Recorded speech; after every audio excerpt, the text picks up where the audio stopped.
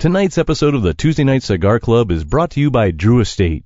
Come experience the rebirth of cigars at www.drewestate.com and download the free Drew Diplomat smartphone app today to discover nearby retailers, RSVP to special events, redeem points to win exclusive Drew Estate merchandise, and much, much more.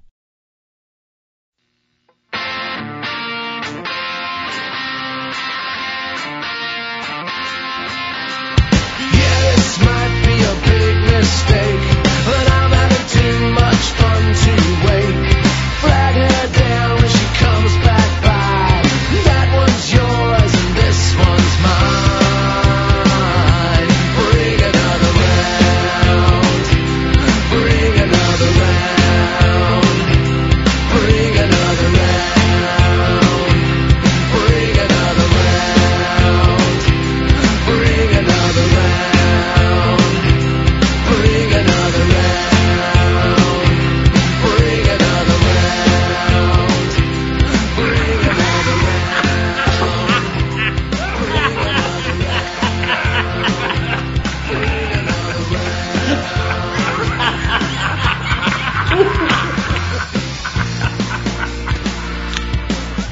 Here's the suckles. Good evening, brothers and sisters of the Leaf. Coming to you live once again from the corner of No Hope, it's the Tuesday Night Cigar Club podcast. And yes, tonight, it's their legendary All Hallows Eve drinking and smoking and drinking some more and then going bananas extravaganza. Catchy name, huh? Anywho, this evening the gang slips and slides their way through the truly horrific, and not in a good way, 2019 cinematic abomination that is the Banana Splits movie, while pounding down a terrifying amount of pints of Golden Drock 9000 quadruple beer paired with the Wyndham Hills Mayhem cigar and the Black Diamond Radiant cigar. I'm guessing our table of so-called pairing experts thought tonight's movie would provide lots of mayhem and turn out to be a real diamond in the rough. It just goes to show you how little these assholes really know about anything. But we're not here to learn, folks. We're here to party. So sit back, light 'em up, and enjoy the show. And all of you, have a very happy Halloween.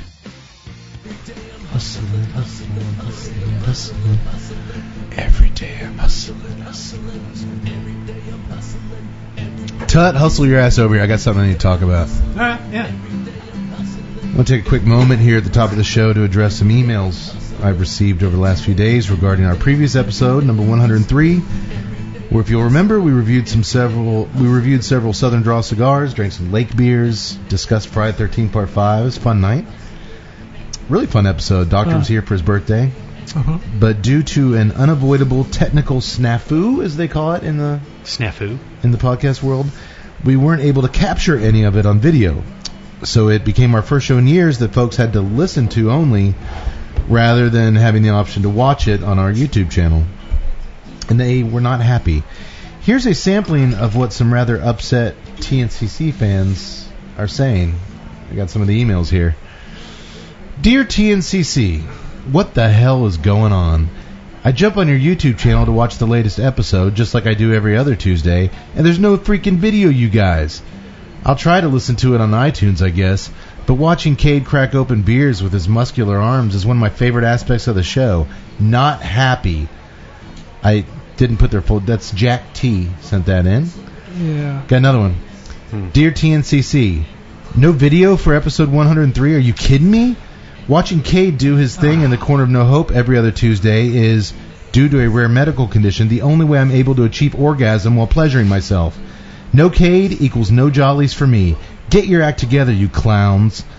This one's signed, Pissed Off in Santa Monica, Janet W. I got one more for you. Yeah, but... Dear TNCC, my boyfriend, Ralph F., again, I removed the names there to protect the innocent, and I love watching your YouTube episodes to help get us in the mood before we head off to the club.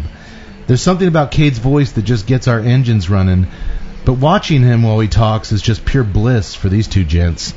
Severely disappointed, Larry D. Yeah, no. The floor is yours, No, Ted. so I'll let you explain what happened. No, the thing is, that episode hasn't even come out yet. There's no possible way that just happened. You're saying that episode 103 hasn't even been published yet? No possible way. So there's no way anybody can know about it? Nobody's seen it. So what are you saying? Nobody's seen it. I'm saying that you wrote those emails. I wrote those emails to myself. Yes. Well, they could be, the upset emailers could be time travelers from the future. Perhaps? No. First of all, they would not be time travelers. Secondly, I'm going to tell you that right now, I will tell you wrote every single one of those because supposedly all of the emailers, those are the characters from Three's Company. Jack T, Janet W. Oh my goodness. Ralph F. Oh, really? He's Larry D, Larry Dallas. Oh. As if I wouldn't know that Dallas was Larry's last name. Okay, so you're right. What kind of person would do something like that? That's crazy. Yeah, next level crazy. Oh, wait. Mr. Know-It-All, Mr. Conspiracy Theorist over there. Turns out I have one more email here that I forgot to read. Where is it here? Dear TNCC, what the hell is up with Tut? I think his headphones might be on too tight, considering some of the ridiculous comments that come out of his mouth. If it weren't for Cade and his hilarious sidebars, his expert cigar knowledge, and don't get me started on that sexy beard of his, hubba hubba, I would have bailed on this show years ago. Screw you, Tut. Sincerely, S. Roper. God damn it, that's Stanley Roper. I don't get it. The landlord. The super. Well, I'm just bringing you guys. I'm kind of the conduit between the fans and you guys, and I'm the one that has to deal with this shit. No. Welcome everyone to the Tuesday Night Cigar Club, episode 104. I'm just saying Stanley Roper was pretty fucking mean there. He was. Screw Don Knotts. Also, he's dead. Was that back from Asian Don Knotts? He was getting us back for that? Actually, not that this has anything to do with Three's Company, but Don Knotts was Mr. Furley. Might be why he's pissed off at me. Stanley Roper was the subsequent, who also had his own spin-off show, The Ropers. Correct. Mr. Furley's better. Again, not that it has anything. It's just a coincidence. Janet W. She's coming down you from Santa Monica. They didn't live in Santa Monica. Maybe they did. They completely did. It's a very special show tonight, folks, as we conclude our gigantic march to Halloween with our enormous All Hallows Eve drinking and smoking and drinking some more and going bananas extravaganza. Going bananas? Or some shit like that. Oh. Tonight, I do like Halloween, though. We do love Halloween, and tonight is, Yak Boy, it's going to be bananas. Why is it going to be bananas? Am I right? I'm excited. Of course I'm right. It reminds me of the story I was thinking the other day when you hear about the guy who walks in the doctor's office and he's got a carrot up his nose, he's got a cucumber in his ear, and he's got a banana in his other ear. I'm scared to ask. He says, "Help me, doc. What's the matter with me?" And the doctor says, "Oh, it's obvious. You're not eating properly." Thank you, everybody, for joining the TNCC this evening. This is where it falls apart. We had a good run, boys. Let me guess. That joke was from Three's Company? I ripped that off of Silver Spoons. Did you? You just said Silver Spoons. Folks, we're doing a banana movie tonight. Are we doing this one first? Yes, we're going to do the Winwood. So we've got two tiny little cigars up for discussion tonight. Actually, they're short Robustos is what they are. They are incredibly tiny cigars. I believe the Winwoods are. I believe that's technically our first cigar. You know what, folks? Every episode, what do? We talk cigars.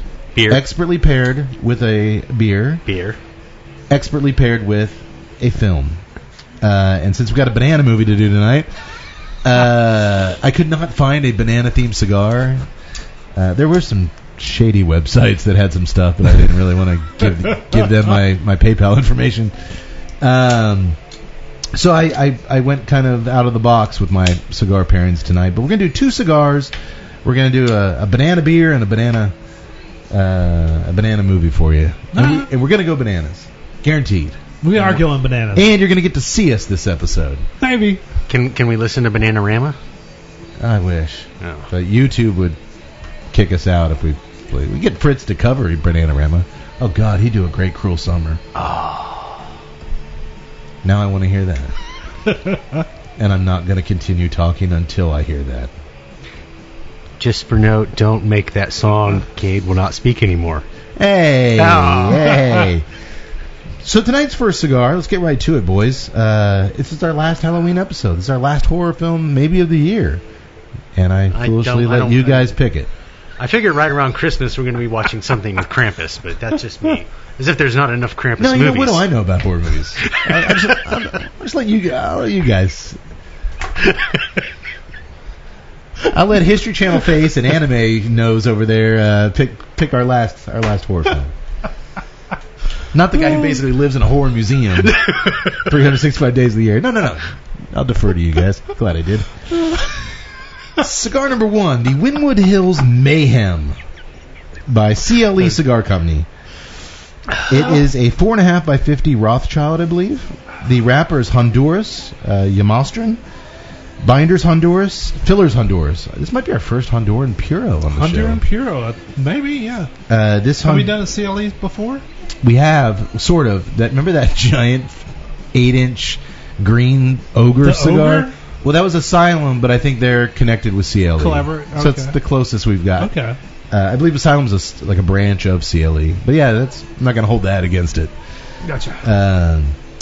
This Honduran Corojo Puro comes to us from the CLE Cigar Company via Famous Smoke Shop. That's where I got these. By the way, if you go onto the website and you click the Famous Smoke Shop banner and you order $100 or more and you click in the TNCC20 in the promo code, you get $20 off that order. 20 off 100. That's 20%. Best promo code in the business. Wynwood Hills was a brand originally formed back in 2012 as a collaboration between CLE and Robert Caldwell. But Caldwell exited the project the next year, so this puppy is all CLE. I believe it went away for a while, too. It just came back, I believe, last year in 2018. It's the first one I'm hearing of it. There's 2 other blends under the Wynwood Hills umbrella, the Unhinged and the Deranged. Tonight we're smoking the Mayhem because that's what I was hoping tonight's movie might deliver. Yeah. I'm curious to see if it does. Mayhem cigar, mayhem on screen. How's that for a pairing? In theory. So I will talk about the second little cigar later. And I'll let Yak Boy do what he does best right here. Actually, you do a lot of things really good. But you also introduce our beer every episode, and I can't wait to hear about this one. It is the Golden Drac 9000 Quadruple. It is a mouthful. Much like this beer, it is delicious. It is fucking good. The Golden Drac is made by, and bear with me. You got to pronounce it right. I cannot. The Golden Drac? Wait. He's Which trying to pronounce the brewery. is Dutch. Golden Drac is Dutch for Golden Dragon. Do it. Oh. So, the name of the brewery is? What brewery? Brouwerij van Steenberg. Okay. They were founded in 1784. Holy smokes. They are located in Urtvelt, East Flanders, Belgium. Now, That's a lot of years of practice. We like the Belgians, correct? We do. They're nice people. They are. They invented the waffle. I do. They invented They invented the waffle. They've got some fries. Belgium French fries? Yeah, Belgian fries. Are they like French fries? I don't know. I never had. No. Are we talking about like waffle cut fries? Is that? Oh, that's kind of cool. Oh, they Like would, the Chick-fil-A. like the Are those Chick-fil-A? Belgian fries? No, they just call them waffle fries. Belgian but I mean, I would waffle call them fries. Belgian fries. Belgium created the waffle If fry. Belgium made that, then yeah, God bless Let's the start Belgians. that. What else did Belgium originate, Yaks? I'm not sure. They make damn good beer. They Say make it. good beer. You told me before the show. What else did they start? Well, I don't Human think. slavery. I don't think it was them. I think that was. It could have been I them. think that was the Dutch.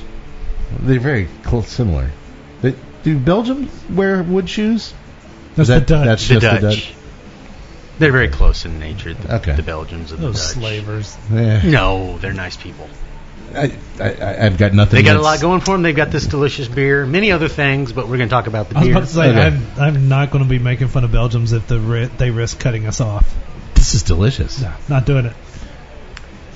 The Golden Drac is as we said, it is a quadruple, which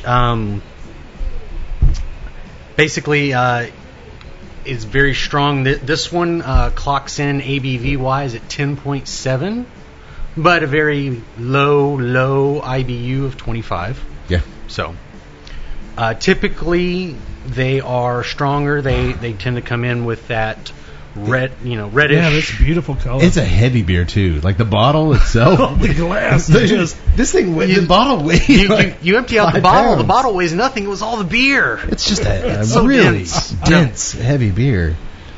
The quadruple is, just given in the name, in the strength of the beer itself, and there are other, that falls within the same line of the double, the triple, and with this following the quadruple, and it follows the Trappist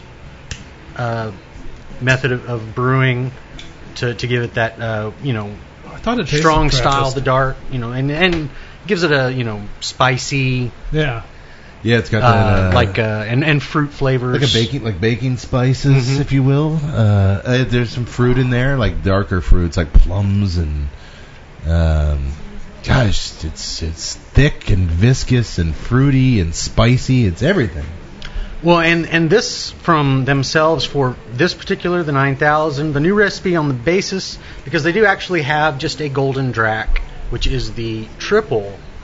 So this being the quadruple, is they gave it the 9000, which I'm not sure why the 9000. I could not find a reference for that. I'm sure there is one. But they incorporated 3 kinds of malts in 4 times the content in the lager. And as they say, together with the smooth and subtle sweet taste, ensures this is a wonderfully accomplished bouquet. And just like the other specialty beers from Van Steenberg, the 9000 quadruple is a beer of high fermentation with a secondary fermentation. And with that secondary one, they add a wine yeast is used, which contributes to the grandiose taste. I can see that. I can see this beer being like at the barn smokers we go to, like just being pressed into these barrels and shit just added. It's all goop. This thing is it's very malty on the nose. Yes, well, they also say that, it's this is one of those beers that is actually excellent for cellaring. You can keep it for a little while longer than your standard. I really enjoy it. It reminds me of one of the Unibrew ones we did. Yes. Maudite, maybe, or It's definitely, for me, it's definitely less citrus and floral than the Unibrew stuff. oh yeah, no, lesser, but maybe it's the complexity, because I always associate complex beers with Unibrew. They do it so well. Yeah. I'm just getting that fruitiness. I'm getting the malts. Like you said, there's real no bitterness to speak of. A little breadiness. Yeah. That, Well, that would come from the maltiness. what do you guys think? I think it's delicious. It is. You like it, Tut? I like it, but not as much as you guys. Okay. It's a good beer. I like it, but I think I prefer the Unibrew style, and that's Unibrew is a much more delicate. Not saying you need a delicate beers. no, their flavors are a bit brighter. This Yes. is a bit bitter. Well, I thought we're finally got a little bit cooler weather here, No. and No, I'm not bagging on you for going this direction. Sounds like he is. Well, look, you want to know why I selected this beer? Because Why? I had a feeling when I let you guys pick tonight's movie It's going to be about dragons. that I would not be scared by it one bit. So I was like, I'm going to pick a beer Oh. that'll scare the shit out of you guys. This is by far our highest ABV. Yeah. What was Old Rasputin? 8, 9. Yeah, I somewhere. think so. Yeah. That's just 10.7. I mean, What about that Dankus thing? Dankosaurus Rex. No, that still was that and even the Golden Monkey was only like Still 9. Monkey's only 9. Yeah. So All right. that's why I picked this beer. Okay. Unlike the movie, I thought it was. I don't know why you think we'd be scared off of a 10 ABV. Maybe next time, we could, Oh, also the description said the beer had flavor notes of banana. Oh. I just thought you picked it because Cody and I like dragons and it's got a dragon on it. We're not doing dragon movies, so this is the closest thing you guys are going to get. Which, for trivia buffs, the Golden Drac, the actual little dragon on the bottle, is the symbol of this beer, is actually sits atop the cathedral in Ghent, or Ghent. So it's actually an actual dragon symbol on the top of a church. Okay. Well, I do like the beer, and I'm just saying. I unfortunately, Okay, thank you, Mr. History. I am getting. He's history face. I'm getting. I am getting a lot of fruitiness, but I'm not getting any banana. It was sold to me as I would get notes of banana. I'm not getting it. I'm thankful I'm not getting notes of banana. Yeah, no I'm not doubt. a fan of banana beer. Or Even subtle hints of banana. Well, I was talking to the doctor the other day. He's like, "Why don't you just have yaks with a blender over there making you guys banana daiquiris all night?" That'd be kind of cool. I'm like, "Well, there might be a problem one for sound." Yeah. So then we enter the. What? How are you All guys of a sudden, doing? that farmer from our JD interviews, he's back there just looking directly in the camera too. You mother. And then my second point was, doctor, that would mean I'd have to drink like 15 banana daiquiris, and I really would rather not drink one banana daiquiri. Well, that's all right because it wouldn't happen because I don't really actually like bananas, and No, really. I do not. I like banana pancakes. I don't like. This is our bananas. big banana episode. The fruit. I mean, anything else, banana-wise, I'm fine. Banana bread, you're like? Banana, yeah, surprisingly, yes. But the actual fruit by itself, I do not like You it. cannot eat bananas, huh? I don't like the taste. I don't know why. I loved them when I was a kid, but, your taste buds change, and all of a sudden, like the actual fruit, I'm like, nah. Did somebody Gross. do something? I was to you? about to Did say somebody we're do gonna something? unlock a dark memory Did of somebody his do something brother to you just with- shoving down bananas. Dude, he went to those summer camps. Did you get hazed with a banana?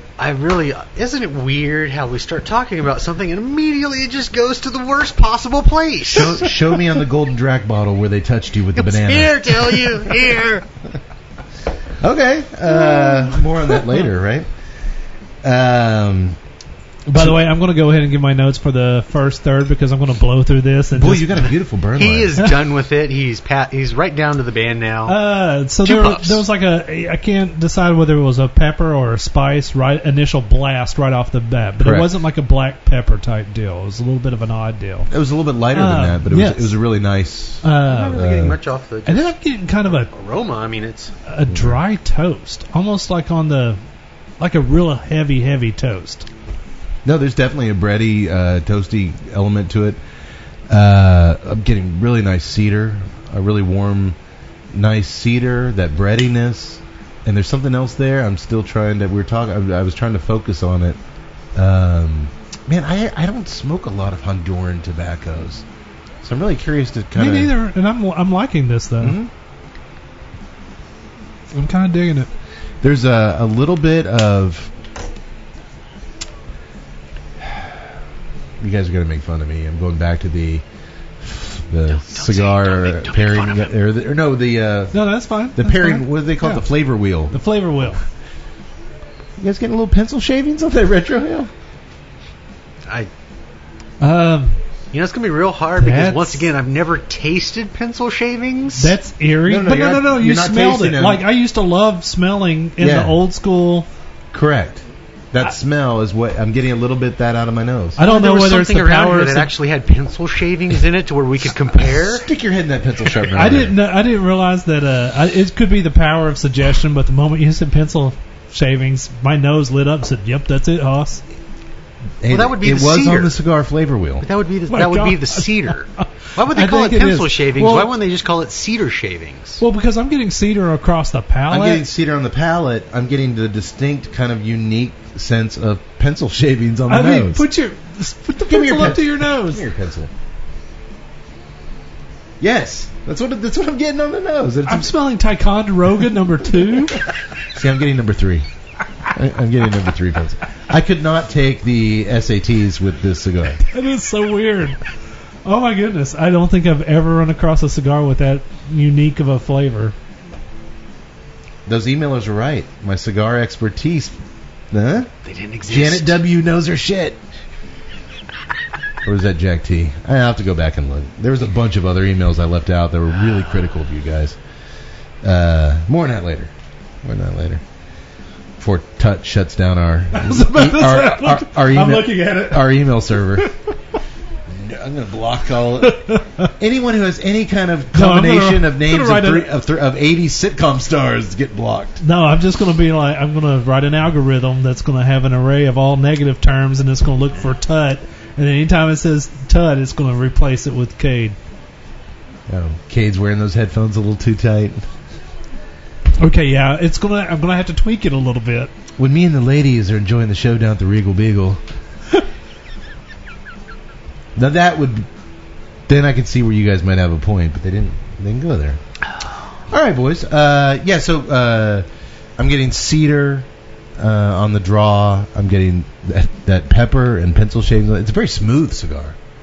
Very smooth. It is. Yeah, And considering how kind of light it is, it's not getting drowned out at all by the quadruple beer. it's actually not. And I was really, when I first lit it up or I first tasted the beer, I was like, dude, there's no way that this is going to hang. And it's actually pairing decently. I'm not going to say it's a great pairing, No. but it's not interfering with. Let's put it that way. When you construct your pairing around that you read a thing where maybe the beer had a little bit of banana in it based on the movie you're doing and not taking into account anything with the cigar, I think we did okay. Yeah. Are you enjoying it? I would think this would be in your wheelhouse. It is. I agree with Ted. I mean, Look at those ashes, boys. lighting it up. I mean, that. it had that that blast of pepper just right there. It wasn't really a harsh. like no. I mean, I'm not saying like Yeah. it exploded. It was. That's right. But no, it just I can definitely see that. I mean, it's very smooth. Okay. And like a lot of those flavors are just background. I mean, I'm a little bit of leather, that cedar. You getting the breadiness? Mm-hmm. Yeah, but they're very. I mean, it's very light. Actually, I can get a little bit of mild leather in there too. So It's quite an expansive palette of flavors there in such a tiny little cigar. I think so. Okay. By the way, if you like what you're listening to, subscribe to us on YouTube. Join us on Instagram at TNCC_podcast. Hit us up on Facebook. Tuesday Night Cigar Club.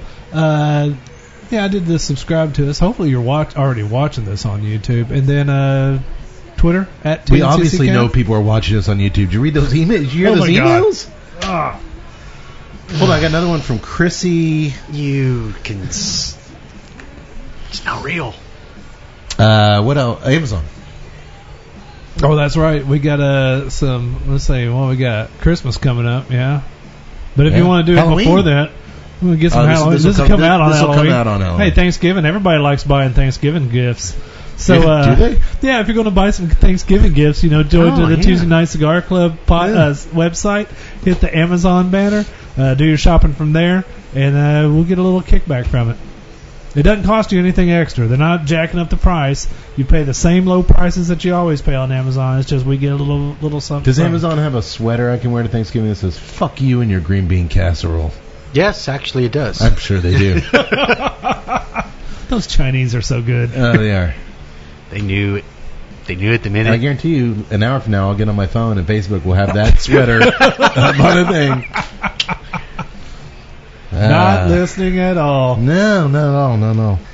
Okay, so we're all enjoying the cigar. Tasty beer. What's left? The film. The film. Tonight we will be discussing the Banana Splits movie, 2019, hot off the press. Hot off.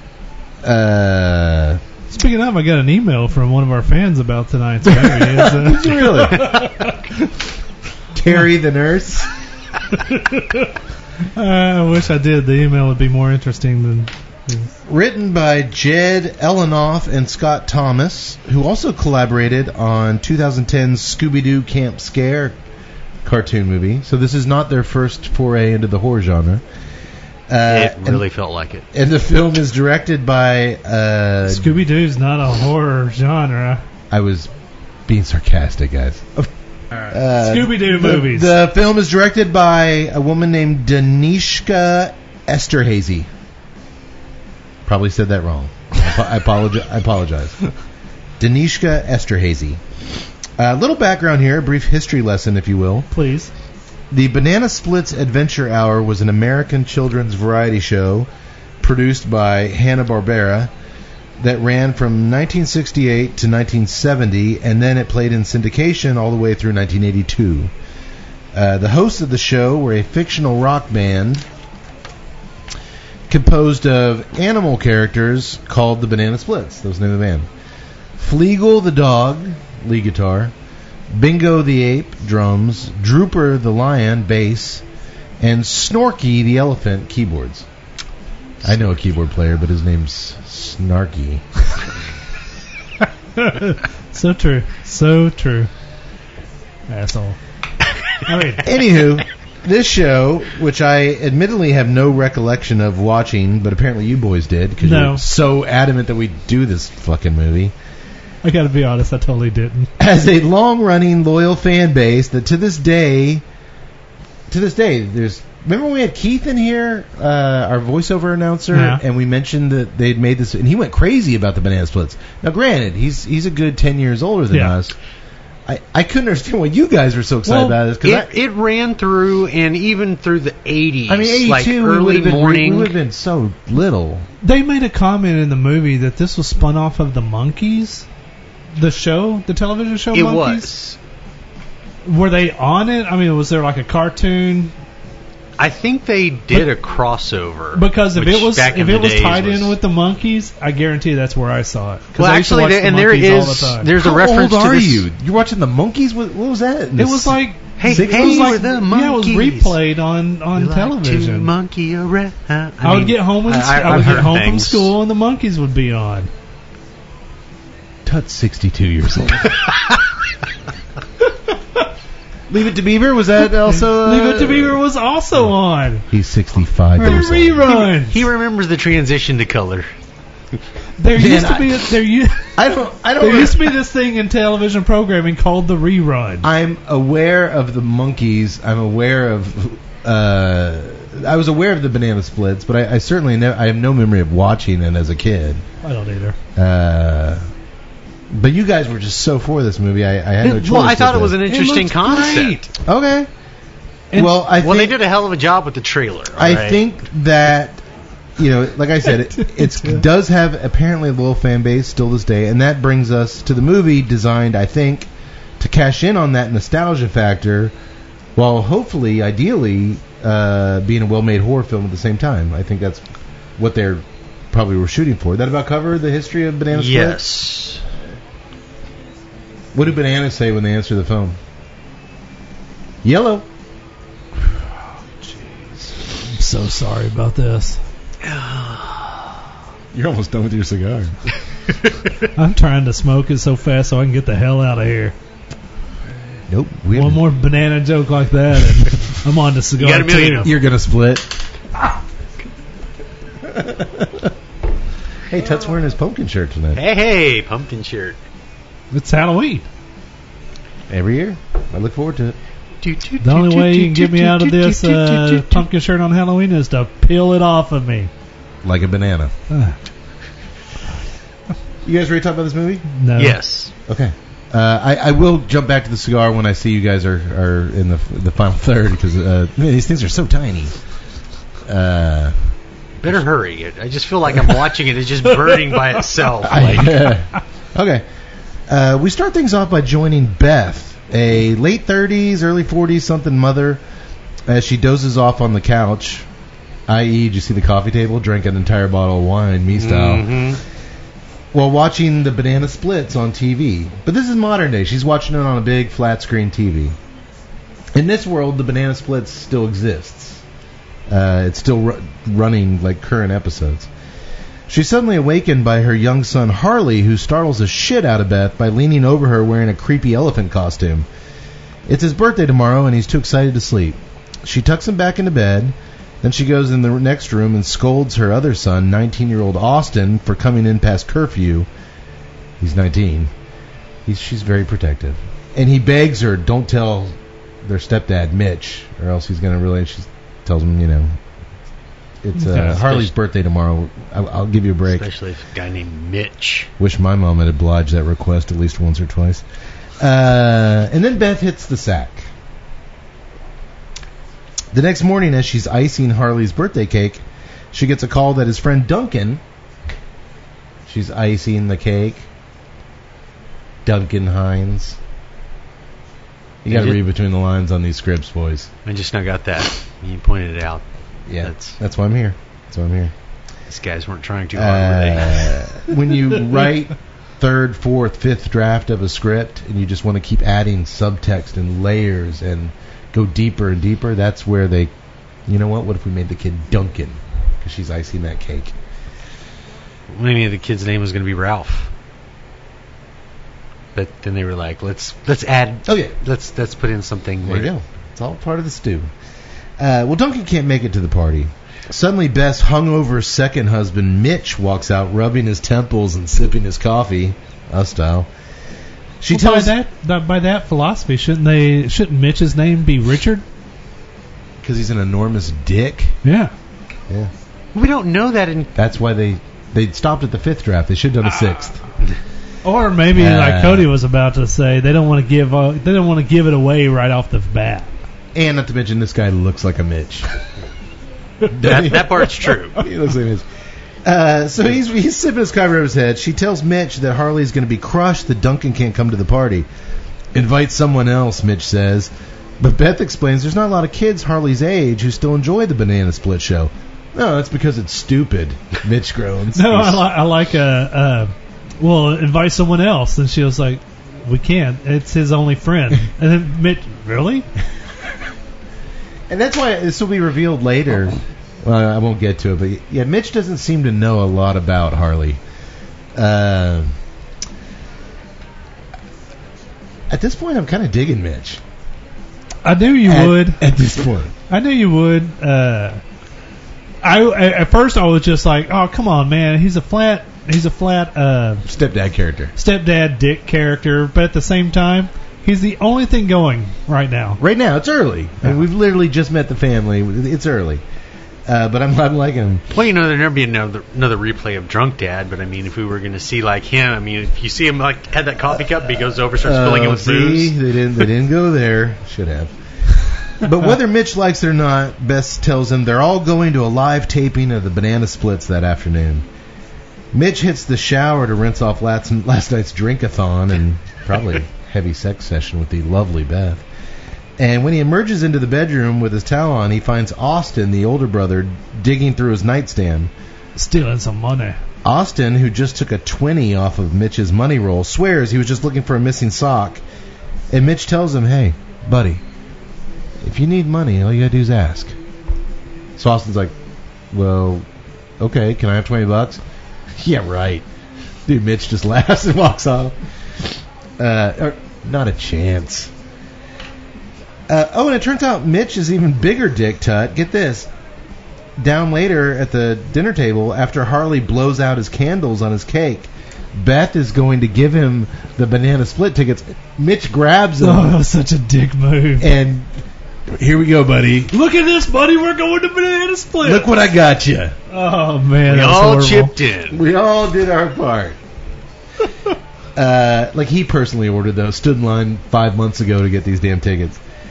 Thanks, Daddy, Harley screams. But Mitch quickly corrects him, explaining once again that Harley's far too old. We talked about this. You're far too old to call me Daddy. What is Harley, 8? Maybe 10? Maybe, yeah. At the most. Maybe. Don't call me Daddy. Mitch. In fact, stop speaking to me. You're a man now. But also we learned at the cake blowing out scene that Beth was able to finagle one other classmate of Harley's, Zoe, to attend in Duncan's place. They're all set. Done. We do see a little scene at Zoe's house where she does not want to come. She's like, I don't know him really well, and I don't like the banana splits. And the mom's like, just go. I actually like this. I just want you out of the house for the next few Basically, hours. yes, I'm familiar with that scenario. And, yes. I was about to say the mom You're and gonna the have a daughter had the great best time. chemistry so far. So, again, it's very early to You guys are going to have a great time. Bye-bye. go on. I already got you. I packed you lunch, your backpack. Everything's good to go. The dysfunctional family truckster pulls into Taft Studios, where a security guard gives them directions to the Banana Split stage, the oldest stage on the line. When Harley asks him, the security guard, if he knows the Banana Splits personally, something a kid would ask, Yeah. he tells the wide-eyed boy that late at night, when he's the only one working, he hears the Splits driving around the lot in their banana buggies, singing their classic songs. By the way the guy delivers it, it's not clear if he's joking or not, but Mitch is skeptical. Ugh. As they He wait, really was basically delivering it more like the guy from Pee-wee's. It was on a night just like this. I was about to say, I mean, was this guy like trying to be like, yeah, kid, I see them at night. They're riding around in their buggies. It's great here. Or was he like, they ride around in their buggies? It was a night just like this. This guy's face is just like, is it supposed to be ominous? I mean, what are we... But I actually think that works in the character's favor. Right. You don't know if he's trying to just give the kid hope or if he's just a real weird... If he at least just... Are they setting this guy up for the Scooby-Doo mask reveal? Officer Tompkins! As they wait in line outside the studio to go in for the show, a page named Paige welcomes them and begins confiscating all their cell phones. I love this. A blogger named Thad, who's just gone on Facebook Live to announce to his followers that he'll be live broadcasting all day long, refuses to give up his cell phone to Paige. I'm not giving up my phone, man. I just told all my followers that's going to be broadcast live. So she looks at his phone. I'm sure all 218 of your followers will understand. She's pretty hardcore. I like that. Will you understand if you give me another golden drac? I will. But while he eventually does Aqualence and give her his phone, his Asian girlfriend Poppy shows him she kept her phone, so they'll be able to get some content. Why get you a... The problem with that follower count, though, is the poor graphic design on the phone when they were showing that, and it's nothing but likes and smiles and hearts going up. Yeah. It's like they have a bazillion followers. Yeah, with 218, you'd be lucky if you had like one dude watching, and he'd probably tune out after a second. Not that I don't know with his not that girlfriend. we know about that. Yeah, she was pretty cute. Well, speaking of cell phones, Mitch has his head buried in his phone the whole time, especially when Harley jumps out in front of an incoming banana car transporting the banana splits themselves to the studio. Harley almost gets creamed banana pudding. But luckily Beth yanks him out of harm's way. Harley's really confused. He's a very soft-spoken, gentle young kid. I said hi to Snorky. Snarky's tight. Snorky. We're so confused. Oh, God, with these names. I hope I didn't do that on all my notes. I'm going to call him Snarky. I said hi to Snorky because when he almost ran him over, the car stopped and the banana splits just stared at him. And he just stared at me, a confused Harley mutters. Beth yanks the cell phone away from Mitch and tells him that her son was almost run over by a banana car. Jesus, that'd be an embarrassing way to die, he says. Mitch! I knew you would like Mitch. I was like, way to go. Austin happily hands over his cell phone to Paige. He's kind of a loser teenager. Nobody's calling him anyway. But he thinks she's cute, and he kind of is trying to flirt with her a little bit. But even 8-year-old Zoe, their little tag-along, is well aware. Austin has zero game with the ladies. And she's points that out. Yes, she does. Tut, you're almost done with your cigar. Anything new? No, actually, it's not. It's pretty much. I don't get hardly any of the pepper. I don't get a lot of leather now. But I am getting that toast. I'm getting that breadiness kicking through there. I don't know whether I'm still getting the pencil shavings tonight because I am holding my pencil like next to my nose. And This cigar is amazing. it's like, is Tight, you're smoking your pencil. is that interfering with my cigar? I don't think it works like He's that. just grinding up pencil shavings, snorting them like It's a good old-time cigar. tobacco. It's different. It is very different. It's very dry. I mean, it's a dry palate cigar. It is a dry cigar. I'm getting the toast and cedar on the draw. I'm getting that pepper and the pencil shavings on the nose.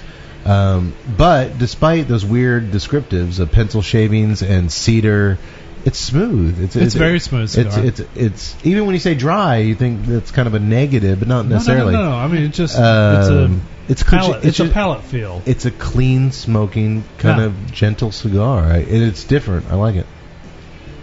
It is very different. I wish it had a little bit more strength, but the flavor wise is That there. retro hell for me is not. I'm glad it doesn't because it's such a unique retro hell, and I'm kind of digging this delicate little flower of a cigar. Yak Boy?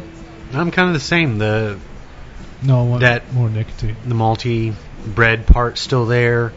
Still just, background. I mean, just real subtle, that little bit of leather. But pepper-wise, I mean, at this point, it not getting a whole lot. I'm still getting a little bit. But Okay. If you get anything new, let me know. Excuse me. You want to talk price point while we're on it? Yeah, we might as well. Might as well. No, you first. well, I was already with my answer, but I'll wait. Robusto. Let's go $9. Actually, a Rothschild, a little bit smaller than a Robusto. Rothschild. Let's go $8. That's about what I was going to say. So I'll go $8.50. I'm gonna go $7.50. It's not bad. $7.50. Meh. Yeah, and I actually, I think it could be smoked slower. But smoking it fast or slow, I mean, like I said, it's got a different profile I haven't had, and I don't really have a cigar. A lot of times you get cigars, you compare them to something else in your head, a different cigar. I can't really put this on, like, this reminds me of, no, I can't really think of anything like that. But like I said, I haven't smoked a lot of Honduran Puros. I like it. I do too. It's definitely a little bit different than our wheelhouse, so that's kind of cool. And I think it's kind of an ironic name. There's nothing mayhem about it. It's very calm. Yeah. Well, maybe this was like mayhem for them because everything else they make is just wildly like The ogre, that giant 8-inch this So it's an ironic mayhem. Jolly Green Giant is dick. mayhem. I don't understand what's going on here. There's no explosions. Yeah. Everybody in my life for like 3 days was like, "What is wrong with you?" I smoked the Jolly Green Giant's dick the other night. Did you see the size? Dude, what was it, like an 8x80? That thing was just crazy. You're right. Maybe this is just so different for them that it's so normal. Maybe, there you go. I don't know. And the beer certainly still tasty. Okay. Well, when these splits arrive in their dressing room / workshop, a mad scientist type named Carl, who appears to be their handler, scolds Drooper for almost running over Harley, the little boy outside, and he hooks him up to some cables for a program reboot while the other 3 furry animals but it scamper never- off. It never gives any indication as to why they're robots. This is a new twist, right? In the original show, those were just sweaty, smelly guys in suits. Yeah. Correct. They weren't robots. They weren't robots. But here, the The banana splits are robotic creatures. they're supposed. I mean, they're you could say animatronic, but they're like the most. Advanced robots ever made. Elon Musk doesn't have robots like I mean, this. when they're not. I mean, we'll see here in a little bit when they're on stage, they dance and sing, but here they're just like they walk around like robots. But they, I mean, I'll get into that, how advanced they are here in just a little bit. So while the show's producer Rebecca tries to hunt down the missing Drooper, what was Drooper, bass? See the bass guitar player, Drooper? Wait, the monkey was the drums. Bingo's drums, Flegel was guitar, yeah. Drooper was bass. Yeah. Well, Drooper's getting rebooted. Rebecca can't find him. She's met in the hallway by a smarmy production executive named Andy, who informs her that he just got promoted to VP and he's canceling the Banana Splits as it doesn't fit his vision for the network moving forward. She can't believe it. Are you crazy, Andy? We're still a huge hit. But he explains that, yeah, it's true, but it's old and stupid and I want something cool and edgy. This is your last show. As Andy walks away, we see that the still uploading Drooper in the background has heard all of this new information. Uh-oh, he's not going to be happy. I bet he runs off and tells the other animals lickety-split. Thank you once again for joining the TNCC. It's been a great night. I couldn't tell if that was supposed to be intentionally cheesy dialogue from Andy. Like, I want something cool and edgy. Like, that's just so bad dialogue. It's just really, and he has more really awful dialogue later. Like, how can I write the most cliched TV executive ever type stuff? Well, it would have made more sense had he simply said something along the lines like, you know what it costs? This show costs too much. You know what it takes to keep those robots running? No, he just wants something cool and edgy. Yeah, he wants it cool and edgy. You know what drives me bananas, boys? What drives you bananas? That's right, Tut. When I got up in the morning after drinking 3 bottles of wine and some malt liquor, only to find that we've run out of coffee in the Cade household. Wednesdays.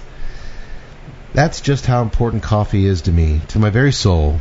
And because I love coffee with such an irrational passion, you know I love me some Tobacco Special cigars, brought to you by the one and only Drew Estate. That you do. The same folks who created Sweet Jane, La Vieja Habana, and so many other classic lines. Available in your choice of either extra dark Connecticut broadleaf or natural Connecticut shade wrappers, they envelop a Sumatra binder and Nicaraguan Criollo filler leaves. Before aging, the cigars are slowly infused with Nicaraguan estate-grown coffee. The smoke is medium to full-bodied, depending on the wrapper. Its rich tobacco flavors commingling with the unmistakable aroma of coffee and a little bit of sweetness. A perfect early morning or after-dinner smoke, and if you don't believe me, go try one for yourself. What's Drew Estate going to do a banana cigar? Like an acid banana. Hopefully. Don't give him the idea. Or maybe Oscar Valladares can wrap a cigar in a banana peel. That'd actually be pretty cool. So they're just going to change the little rotty and it's brown and mushy. They're just going to change the little acid logo from that guy on the motorcycle to Snorky over here, just leaning up, silhouette style. I'm just saying, it could be a tie in there. Next barn smoker, Willie's going to come up to you and be like, asshole. They got me test driving like a whole bunch of banana cigars now. That whole big secret new line that JD said. If you go to our YouTube page, we've got a great new interview with Jonathan Drew from the Kentucky Barn Smoker. He gave a TNCC exclusive. A entirely new line, which they haven't done in years, is coming out very soon. What if it's bananas? DE is bananas. Willie hates you. Yeah, he does. I'm smoking 50 bananas a day because of you, pendejo. Sorry, Willie. Domino, motherfucker. Hey, if anybody could make a good banana cigar, it's Drew Estate. You know it. So we jump out on the main stage where Paige, the Page, is riling up the crowd, much to the dismay of Mitch's hangover. He's out in the audience just, She announces that some select audience members with stars on the back of their tickets will get to meet the Splits after the show, but sadly Harley's family is starless. They did not get the golden ticket. I was about to say it was Willy Wonka-ish with all the people. I got the ticket. I got the stars. Austin has a plan to change that, though, so he slinks off out of the bleachers under the ruse of, Mitch, where you going? Using the bathroom, Mitch. Spoiler alert, it's a dump. I did like that one. I liked Austin. I thought he was a little too wimpy, but I did like it. It worked. Well, and this is any good time. Austin is actually dressed like one of the monkeys. Oh, he was very Peter-ish. Yes. Oh, Peter is Brady from the Brady Bunch. Oh, Peter. Bobby, Peter, and Greg from Brady Bunch. There's more than one. Mickey, Peter, Davy. I think it was How old Mickey. are you? I think it was Mickey. He was No, he it was was Peter. he was dressed as one of the monkeys. He's got the little toboggan on. Yeah. That was Peter's thing. Yeah. All right, so it's Wasn't it Peter. Okay. I don't know. I was not a big Monkees fan. I like their song. Peters, bananas. I don't know what's going on around here. Come on, cheer up, Sleepy Jean. You know what I mean? Daydream Believer? Do they do the last train to Clarksville? Yeah, we were in Clarksville. I know. That's why I'm singing. Take the last train to Clarksville. I was singing that true. Monkeys. Yeah. Note to self: buy Monkees T-shirt. Did they eat bananas on stage, the monkeys? No, it had nothing to do with bananas whatsoever. Actually, there was a couple of skits where they hate bananas and everybody I was gives really them trying to bananas. kill the whole banana thing, but you just kept it going. Oh, sorry. My love of the monkeys just... I'm sorry. You slipped up, Tut. No. This is Monkeys with 2 E's. The show begins, and Harley is loving seeing his furry heroes in action, minus Drooper, who's still missing in action. Actually, he's still in the back getting his evil upgrade. We know it's an evil upgrade because his eyes turn red behind his glasses. God, how cliche can you get? The young actor playing Harley is actually quite good. Like I say, he's about 10 years old. The actor's name is Finlay. This is like a Pastani cigar. Finlay Wolstock Hissong. What the hell, kid? What? Whose was it? And he... Remember back when movie actors had names like Tom Cruise? So simple. Can't fuck that up. But this kid really sells the youthful sense of wonder and awe necessary to sell this character. I thought he was really good. He actually did. Yeah, I mean, I thought it was a little stiff at times, but hey, he's 10 years old. He was doing a great job. We've seen a lot of bad kid actors over the last 104 episodes. I thought he was really good. But you always know the good ones. As soon as that camera turns off, he turns into a little asshole. Oh, yeah. This guy's a cigarette over there. Just fuck you.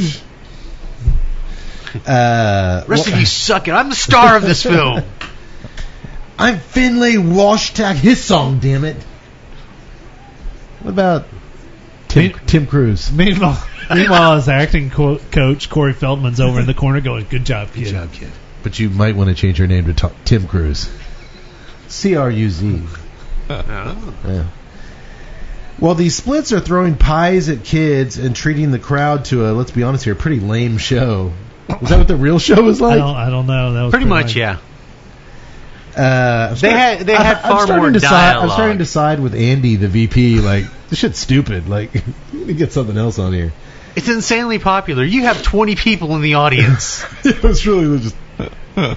Austin, the older brother, tracks down Paige, the Paige, backstage. She was trying to get the one human cast member, Stevie, to sober up and join the show. Oh, Stevie. This guy I can relate to. But Austin's total lack of charm somehow charms her into agreeing to let his family stick around and meet the Banana Splits after the show. Way to go, Austin. As she leads him back to his seat, they encounter Snorky, the elephant, staring at them from down a long hallway before he slowly toddles off. Do they always walk around on their own like that, he says? And she kind of has this weird, no, like... Does everybody... Because here's the thing. They have never explained it. So, like, does everybody know they're robots? Like... Because that was the one thing. Like, I figured the people backstage in the show do. Well, yeah, I know, but, like... Apparently everybody, even the audience people, like... Well, this is 2019. I think if it's a current TV show, then sure, there would be Entertainment Weekly articles about the robots. It would be Instagram about the... I think they called them puppets a lot, too. Even like the mom and them. But still, it was just one of those things, like, everyone's, like, normal with it, but you're like... Well, I'm still, once again... These are like the most advanced robotics in the world. Running around. I mean, Walt Disney World is like taking notes, going, "Geez, these guys are good." We have Marvel. We have Star Wars. Get me the Banana Splits. But they're climbing around these sets and throwing these pies with I guess, laser-guided precision. Like DARPA robots. I mean, it's crazy. I really wanted to see the little Terminator vision as he's lining up that shot with the pie. I actually did want to see that. That actually would have been extremely good if we saw what they see out of their eyes, and they saw like the kids with the Terminator vision and some targets and like that. That would have helped a little bit to kind of get a grasp of what's going on under these suits. At least a little bit. The Banana Splitinators. Now who's making the bad puns? I'm off the hot seat. And as Stevie finally gets into wardrobe, the one human cast member, he stumbles out in the set. But before he gets there, he walks past Andy's room where, chomping on a cigar, Andy's on his cell phone telling someone he just canceled the show. We're going to sell the splits off to the theme park division. Uh-oh. Oh, man. How are we going to make sure that everybody knows that this guy is like a Evil corporate executive. guy? Cigar. Had the same thought. What a dick. As Stevie, obviously this is his gig for a long time, storms off, Andy then, the cigar-chomping bigwig, is startled by the door to his dressing room slamming shut and locked. And as he tries to open it, he yells for help. When behind a curtain behind him, Bingo the ape appears. And after a scream from Andy, we see his cigar drop to the floor. We can only surmise he's toast. He is toast. Much like the toast we're getting from tonight's cigar. Yeah. You gotta love filmmakers using the old 80s trope of, man, this guy's so greedy and all he cares about He's is... a fat cat businessman who only cares about... Give him a cigar. If only there was like a small child to walk by where he could blow smoke in his face.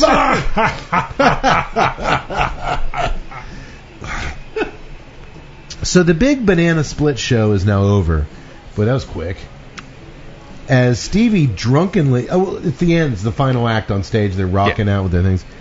As Stevie drunkenly taps his tambourine and the animals play their instruments, jamming out to their iconic song, Tra-la-la. Tra-la-la, tra-la-la-la, tra-la-la-la-la-la-la. Has anybody in the history of man ever chugged a quadruple 10.7 beer? They will Because now. that might be the only way I can get that fucking song out of my head. For 3 days, I'm walking around the house. Tra-la-la-la. I'm driving my car.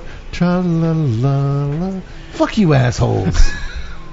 I may pick some weird-ass movies, but I didn't do anything this sadistic to you guys. We do it because we care.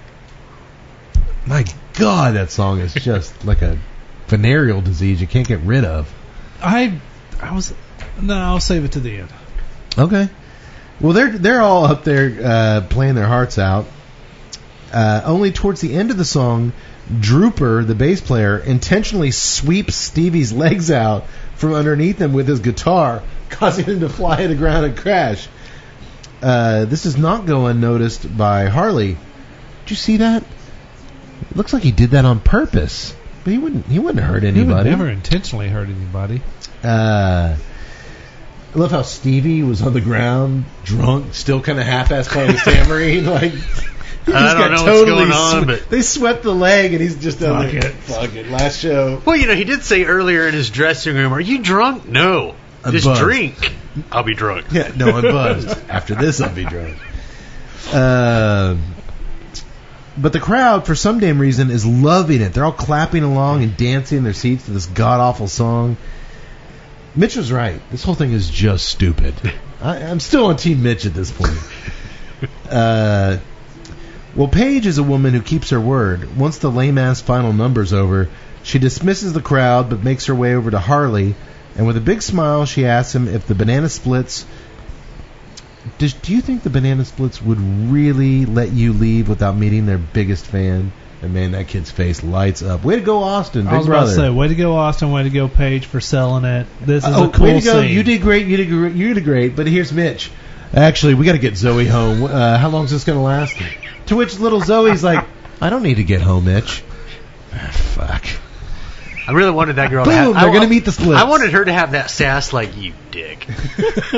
No, she didn't go there. She's a very likable little kid.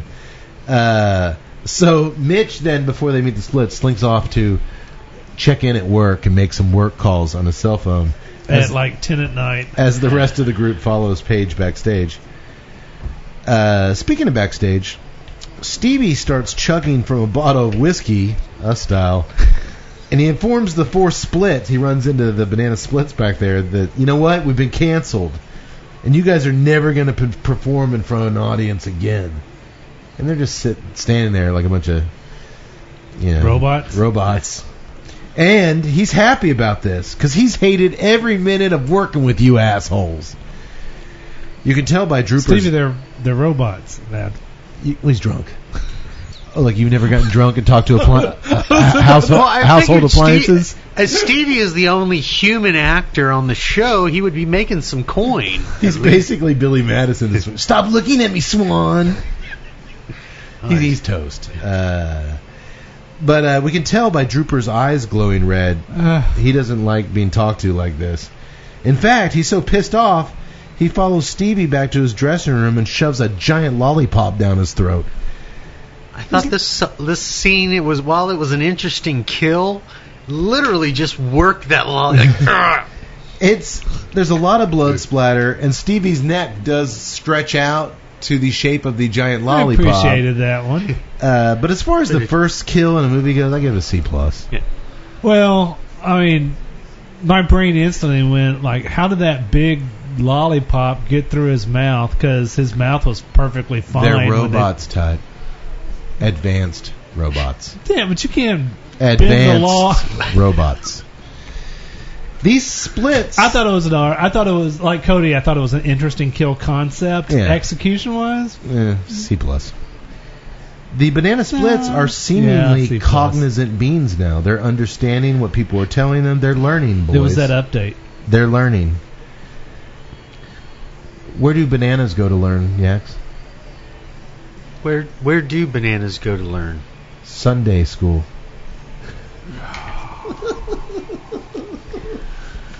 Yaks, are you? Oh, you're done. Okay, let me tell you a little bit about our second cigar. Let me make sure I don't. This one is an interesting story. Is it a diamond in the rough? I was hoping tonight's movie would be. There you go. There you go. There's the idea. Now you're getting it. I was hoping there'd be mayhem, and despite my apprehension towards the movie, I thought maybe this will be a diamond in the rough. Boom. The Black Diamond Radiant Cigar by J.C. Newman Cigar Company. Our first J.C. Newman offering, unlike CLE. I was going to say, I don't know. I'm going to tell you a little bit about them in a minute. It is a 4.5 by 52. This is considered a short Robusto. Most Robustos are at least 5 inches. It's 4.5. Yeah. The wrapper is Connecticut Cuban seed sun-grown. Binder Dominican. Filler Dominican. This is, as I said, our very first offering from J.C. Newman. It is the oldest cigar company in America, founded back in 1895. Oh, wow. Over 100 years old. Oh, gee. And I'm excited about this one. Here's what the J.C. Newman's press release had to say about this cigar. Let me take a sip of my banana beer here to wet my whistle. Listen close. This is interesting. The Diamond Crown brand, which has been around for a while, the actual Diamond Crown brand, is synonymous with excellence and was the first cigar of its kind when Stanford Newman launched it for the company's 100th anniversary. He had a dream of launching the company's first luxury cigar. He didn't care how much it cost to make, or even if it sold, he just wanted it to be the best. As the newest member to the Diamond Crown family, Black Diamond, what we're smoking tonight, offers a uniquely exquisite taste featuring carefully aged tobaccos not found in any other cigar in the world. It is handcrafted by the finest cigar makers at Tabacalera Arturo Fuente in the Dominican Republic, exclusively for J.C. Newman Cigar Company. Fuente doesn't make a lot of cigars for I was about to say, yeah. That's kind of a cool relationship there.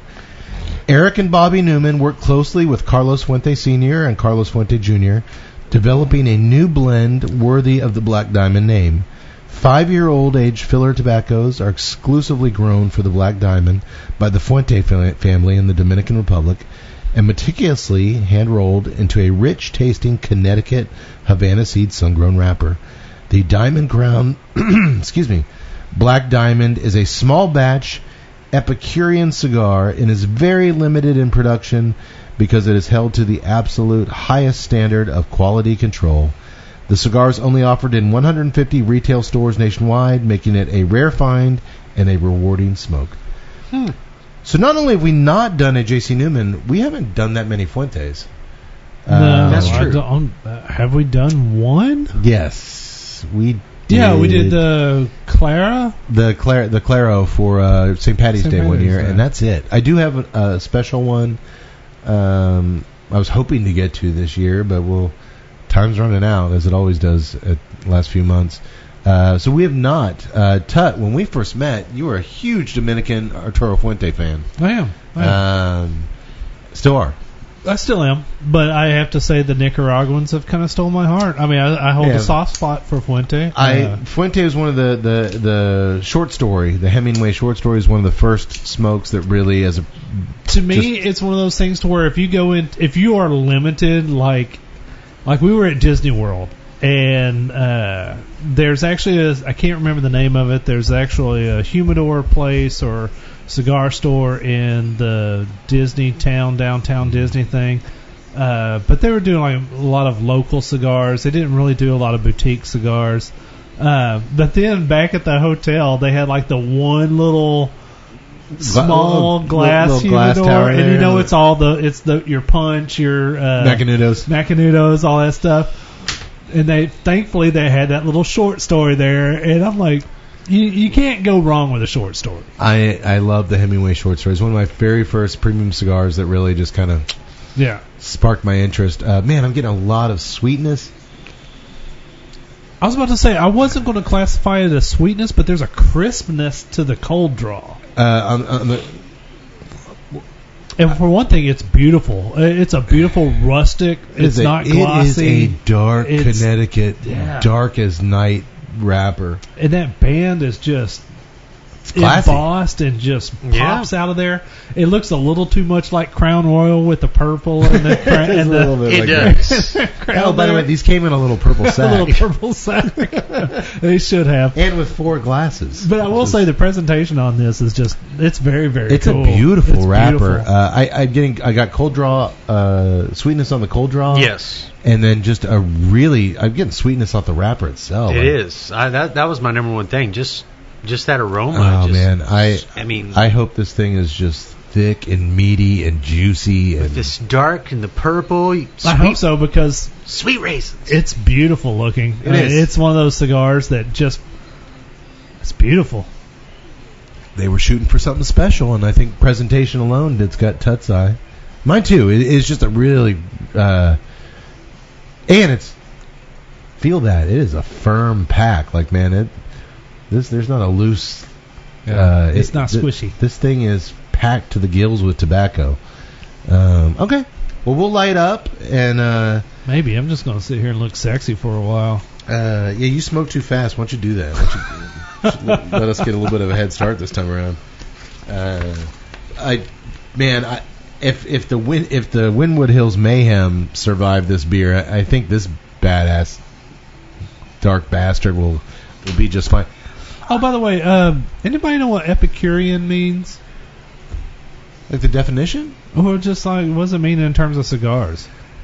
Oh, and cigars? Yeah. I'm familiar with as far as food.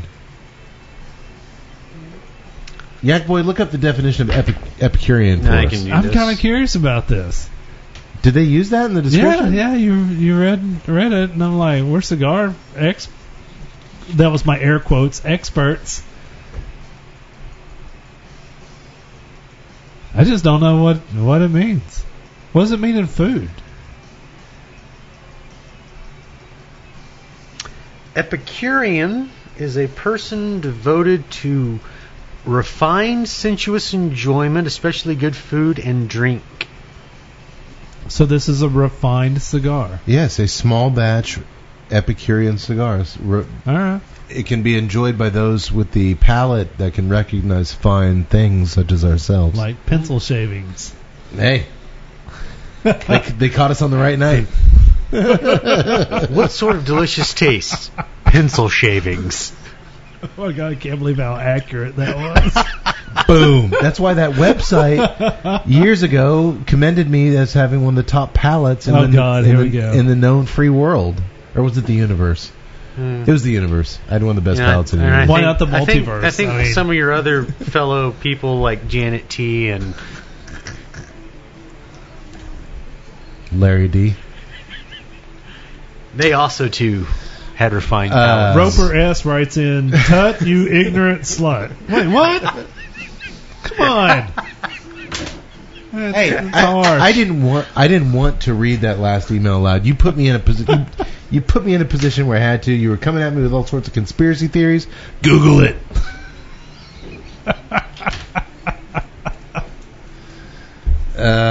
I'm going to open another Drac here before we get back to the film. I love the beer. It is delicious. It ain't bad. I think maybe this is my compromise. You know, whenever like we go to the Romacraft headquarters and drink with Skip, and he has all these rich coffee stouts and all that. That's not really my cup of tea. I think if I'm going for power, quadruples is where it's at. What's after quadruple? Quintuple? Do they even make? Do they make quintuples? No, they do not make quintuples. Could they? They probably could. If we get a You know, there's a bunch of hipsters in Austin right now. And we're going to make a quid. twirling their mustaches. Have you made a quintuple? Quintuple was so last year. We're on the sextuples now. To the food truck. All of a sudden it's Dreyfus with a hipster mustache.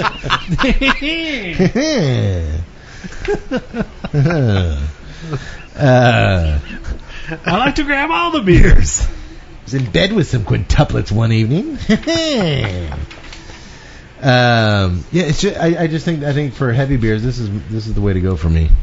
One thing I like is that for a double digit, it's not medicinal. That alcohol, sometimes you get that medicinal taste to where, yeah, it's powerful, but it tastes like crap. Yeah. And this has got a lot of No, flavor I think to the it. spices and the malts are balanced really well, where you don't get turned off by it. It's actually a very warm, kind of just enjoyable beer.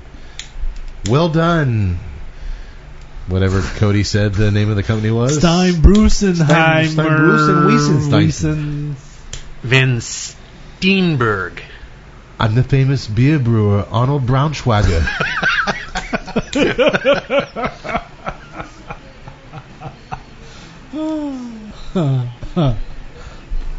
Oh, Could we?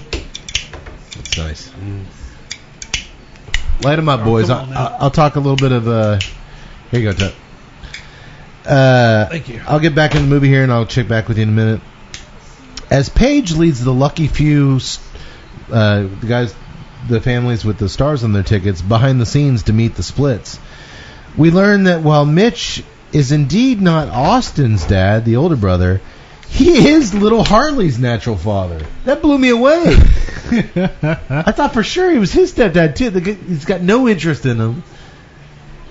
He really doesn't. I mean, that was kind of like... The way he treats him, especially when he's like, don't call me daddy. Like, I thought he was just like the new dad. This is actually his kid. What the hell? He's truly earned his dickish reputation. No, I'm not doing the Mitch anymore. Now I'm anti-Mitch. You're off Mitch? I'm off Mitch. He's a grade A dick. Austin tells Beth, you know what? Mitch is a selfish prick. He hates both of us, and she denies, she does what they do. She denies it all completely. Listen, Austin, there's no place he'd rather be than right here with us. Then where is he, Austin? Claps back. So Beth walks off in search of her missing douchebag husband. Where is Mitch? Yaks. Mitch. Oh, he is outside. He's outside. That's the first sign that something's wrong. He stepped outside, you guessed it, fellas, to call his side piece. Yeah, it's my kid's birthday. I can't get away. Not tonight. Mitch. Now, I'm going to still do the Mitch, but a Mitch. What's up with the side piece? I mean, wouldn't the side piece be like, dude, the way you treat your kid? I don't want you... Right. I'm at my stupid son's birthday party. I can't get away for a while. That's literally, so hot. I mean, that's the thing. I love how you disrespect all your obligations. And like what you just said, but it's your actual kid. I couldn't believe he was the actual father of this kid. At least you got to choose yours. You got to choose yours. But Beth finds him in the middle of this illicit conversation. When she grabs his cell phone, she goes through his texts, and there's literally hundreds of semi-naked pics on there. Him in the shower, Kara, his assistant, sending booty pics, and it just goes on. There's hundreds of these sexual sexting. There you go. You are so in touch with the modern times. They're sexting back and forth between each other. Cody, let me see your phone. Let me see your phone. No. I don't want to see. I don't want to see. What have you been texting him? Oh, God. This is the end of the Tuesday Night Cigar Club podcast. Well, he's caught red-handed.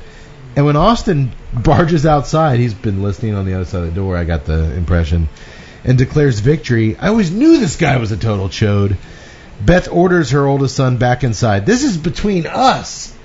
To which Mitch, all of a sudden, he's busted. He's got nothing to lose. Us? That's a joke. There's no us. There's never been an us. Ouch. He decides in that instant to push all his marriage chips into the middle of the day. I'm going all in. Going all in. You know what? She saw the sex. Okay, let's see what happens. There's no us. Let it roll. We've got nothing. That's what the dealers even look Let's at. not like, talk about our no, child no. we've had together. I think the hangover comes into play here. You know, when you got a really bad hangover, you're not quite thinking straight, and you're like, I just want this to be. This is an uncomfortable situation. I just want to get. All right. There was no us. There never was an us. I get the feeling maybe he knocked her up with Harley, and they got married and whatever. He tells her, "Go grab the kids. I'll be waiting out in the car." Like, he takes kind of a dominant, plants his feet in the ground. Like, hey, you know what? I'm busted. I'm an asshole, but I'm still going to call some. It's a bold move. I think she should have just turned around. You got call a taxi, jackass. Exactly.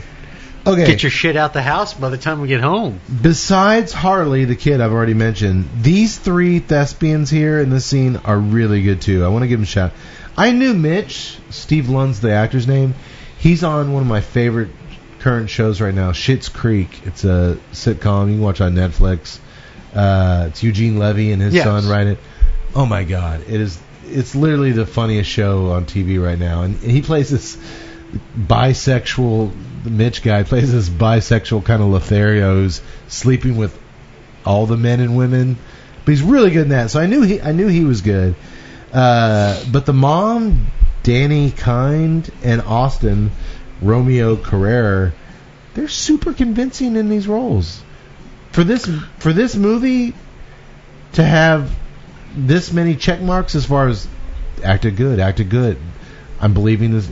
That's unusual, especially for I'm kind of categorizing this in a sci-fi movie. It did premiere on Sci-Fi Channel. Yeah. Granted, this one has cussing and more gore put into it. This version we watched, but usually the acting is the weakest link in these concept movies. Yeah. We got the banana splits. Let's just get some fucking faces on screen. And like I said, other than him, I mean, she's great. Her sons are great. Mitch is pretty damn entertaining. Like, they really came through, and I got to give credit to the chick who directed it. I mean, she works good with. That sounded. Am I in trouble now? I called her a chick. No. Okay, That's what we do. The female who directed this movie did a wonderful job with these actors. Now. Well, I might have some questions about her talents at staging horror set pieces and those kind of things. She knows how to work with everyone. For the majority, everyone acting-wise in this movie was great. I did not know that this was a sci-fi project, and the fact that wasn't. it is... It wasn't.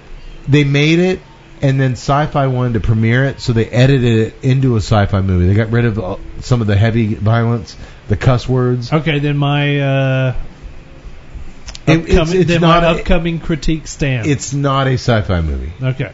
Although for not being a sci-fi movie, it feels a lot like a sci-fi movie. How you liking the cigar? A little too early to tell. It's dark and rich.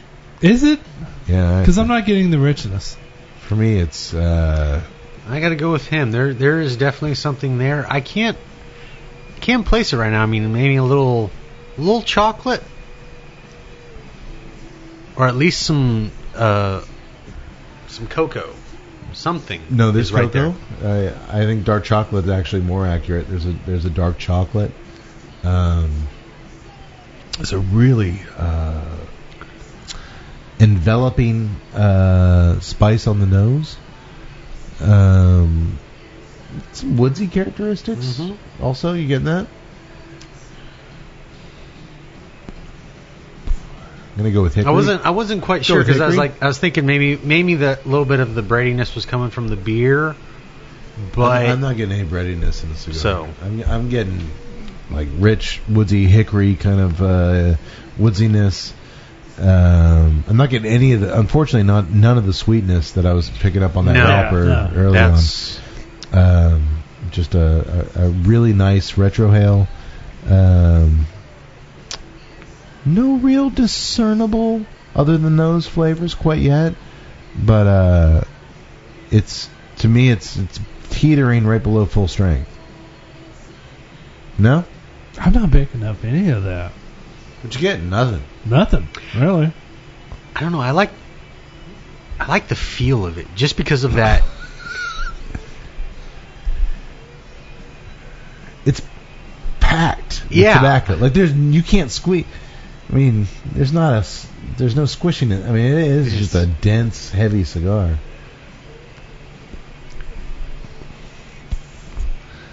I will say this. Well, I mentioned that it's a nice retrohale. I can't discern what it is. It's not pepper. It's not jalapeno. Nope. It's not. But I mean, I do like whatever that is. And then I'm just getting that kind of, like you said, some dark chocolate, a little bit of kind of woodsy hickory, and that's about it. But I do think it's going really well with the beer. It does. I'm liking the pair with the beer. Tut's getting like literally nothing. I'm literally getting It's nothing. like you're smoking nothing. No, I mean, I'm smoking like 10% flavor.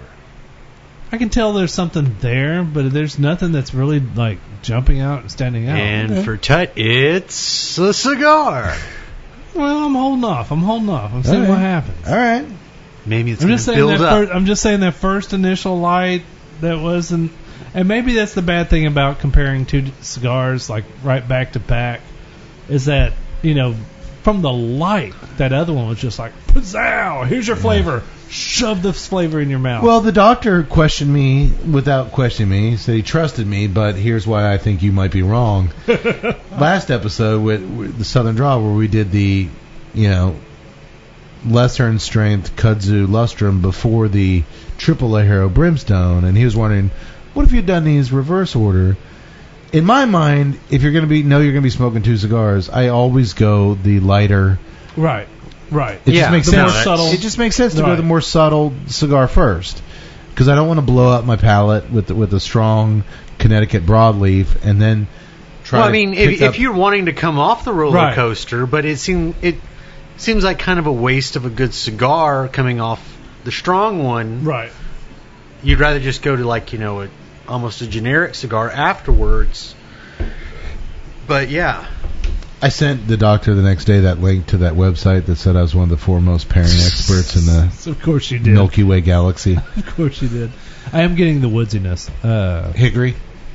I don't know if it's hickory, but it's It's definitely hickory. okay. Dash. It's hickory. It's hickory. Huh? It's ash. Let me sniff my Only pencil the finest again. bats are made from it. Actually, I think it might be pine.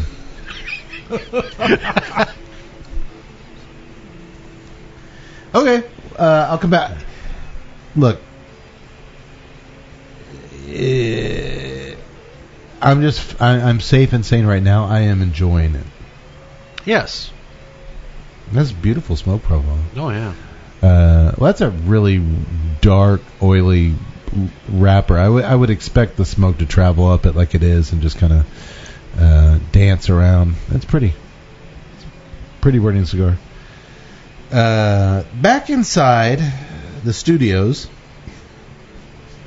an eager stage dad has grabbed his daughter away from the Banana Splits photo op to find a producer who can appreciate his offspring's potential star power. He's always telling her, stand up straight, be ready to sing, like this is our shot. This is it. This is stage dad, manager, this is your big master plan. Go to the Banana Split show, sit in the audience, and then when no one's looking, grab your daughter and just randomly start barging in offices and have her. Sounds good. You would think there would be, because there are, tryouts all the time to where you can take your kid to get them potential roles. When Paige the Page chases after them, the Facebook bloggers, remember Thad and Poppy? They see an opening to scamper off unsupervised and explore the backstage area as well for the delight of their 218 social media followers. I don't know, I get the feeling it just kind of like turns into sort of this Willy Wonka thing where like everybody goes off. It's got a feel to it. So Willy Wonka didn't like it. Because the little girl, if you had stuck the daughter in like a little red dress, she would look like Veruca Salt. Yeah. She doesn't want any part of this, though. It's her dad who's pushing her into all this. She's very uncomfortable with the whole thing. Harley and Zoe are snooping around the studio by themselves. Everyone else split. Mom's outside dealing with Mitch. That young girl playing Zoe is really, really good. Yes. Mm-hmm. She kind of reminded me of the young... am I in some kind of trouble here?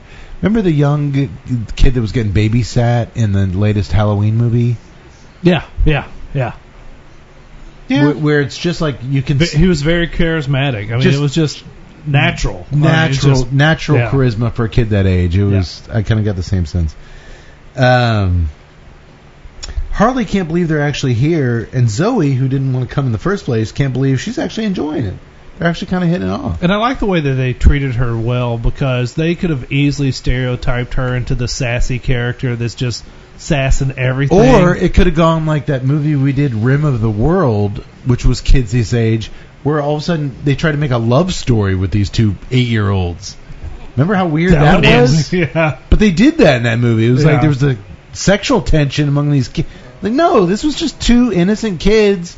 Being kids at a cool little show. And kind of slowly seeing them kind of build a friendship. It was, I liked it. Everything I liked about this movie had to do with the actors, not the fucking script. Banana Splits.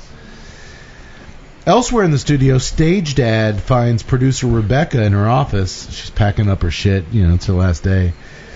But before his daughter can get through her well-rehearsed rendition of Junk in the Trunk... Go ahead, honey. Go. Who's that got that junk in the trunk? What you gonna do with all that junk? All that junk. And I like the producer. The producer had the appropriate reaction. That's one, completely inappropriate, and two, extremely dated. Coming from the producer of the Banana Split show. Ironic. She tells them, you know what, the show's canceled, get the hell out of here. This is Paige just showed up because she was chasing the dad and the daughter around. This is news to her. And she's like, are you serious? She's like, yeah, it's our last show. She's kind of... Her reaction, so we're out of a job, basically. She's great, too. The Paige is great. Her name is Nalita Mahala, and she's talented as hell. I'm going to shit on a lot about this movie, but the acting certainly delivers. It kind of goes in reverse, like you said. Normally you expect... But dude, in that little moment of her hearing that they got canceled, just in her reaction, Paige's reaction to Rebecca, her face said, like, fuck. This is all just from her expression. I got bills to pay. I got rent. This sucks. And I'm really good at my job. But obviously I wasn't going to be here forever. I'm a pretty talented person. So I got all that just off 2 seconds on her face. That's great acting. This movie doesn't deserve this good of a cast. Well, and like you said, it's kind of reverse. Normally they would spend it all on the horror effects, that sort of part of the story, but here they literally like the little things the people threw in. Because like I said, we always say if you don't care, you can't scare. Right. Here I care, but the movie can't scare me. Look at these horrifying effects. Are they? The bloggers find the low-lit abandoned set of Fleagle's magic shop which looks like it hadn't been used for a while. And he turns on Poppy's phone to Facebook Live his marriage proposal to her. He gets down and says, this place means so much to him. He grew up watching the Banana Splits. And everything about this special moment, I need to share it with everybody else. Well, 200. Maybe 3, in actuality 3 people. He actually does ask her before he turns on, do your parents follow you on Instagram? She's like, yeah. He's like, and he wants them to see I liked it. I like that part. Oh, no, that little moment was, he cares. But for some dumb reason, she accepts his marriage proposal. My theory is they're both dummies. Dynamite analysis. I think that theory is going to hold up. There's a cool shot here where he's streaming live, holding his phone up, and we see Flegel appear in the doorway behind him on the cell phone screen. Yeah. I thought that was kind of cool. That was a good touch. I thought that was a really nice shot. But there really wasn't just enough ominous music. Well, when your score's composed by one of the guys in Fallout Boy, what do you expect, Yags? Sweet, sweet ominous music? No. Come on, look, you had a keyboard player right there. Just... No, I don't even mention the soundtrack because it was non-existent. I never noticed it. There was in the very first scene when she was tucking the kids into bed, they worked that tra-la-la into kind of like a lullaby I'll thing. I'll disagree a little bit because they worked that tra-la-la theme like 15 different ways. So in terms, I didn't even notice. It's all through there. In terms of variations on a theme, it was very smartly done, but it did not fit the genre. It did not work with the moods. It did not help any of the moods. I mean, I only noticed it in the opening scene. Like Cody said, you want to get that ominous, creepiness when Flegel's there and something's going to happen. No, I didn't. And it just wasn't there. It didn't help to do anything. Well, and I think that's my thing here is the tra-la-la thing that's literally because it is such a normal, happy, joyous kids show type song. Oh, you could go modal with that and make that scary as fudge. And how creepy child voices doing the tra-la-la. Come on. Oh, come on. That's a staple since the 80s. And it's too easy. Yeah. But you didn't That's even probably get that. what he was like. He was like, no, it's too cliche. Too cliche. It would totally have That worked, might give though. the audience a sense of terror. I don't want that in my movie. Okay. Is it a horror movie? No. I'm pushing past genres. Flegel walks over to them and grabs the cell phone. He drops it in his magic sack. They're all like, ooh, he's doing something. He waves his wand over it. Banana Cadabra, he says. It's the first time we've heard them talk. Yeah. And he proceeds to break the phone into pieces. Just smash. Oh, wait. He's doing something. It's magic. Then he traps the Thadster in a magic show box, like where they saw people in half. He grabs Poppy around her neck as he inserts giant saw blades into the box, slicing her Thaderific. That was one of his taglines. He, in fact, saws him in half. Into deli meat. He basically just carves this dude into deli meat. Facebook Live? How about Facebook Dead? Am I right, Tut?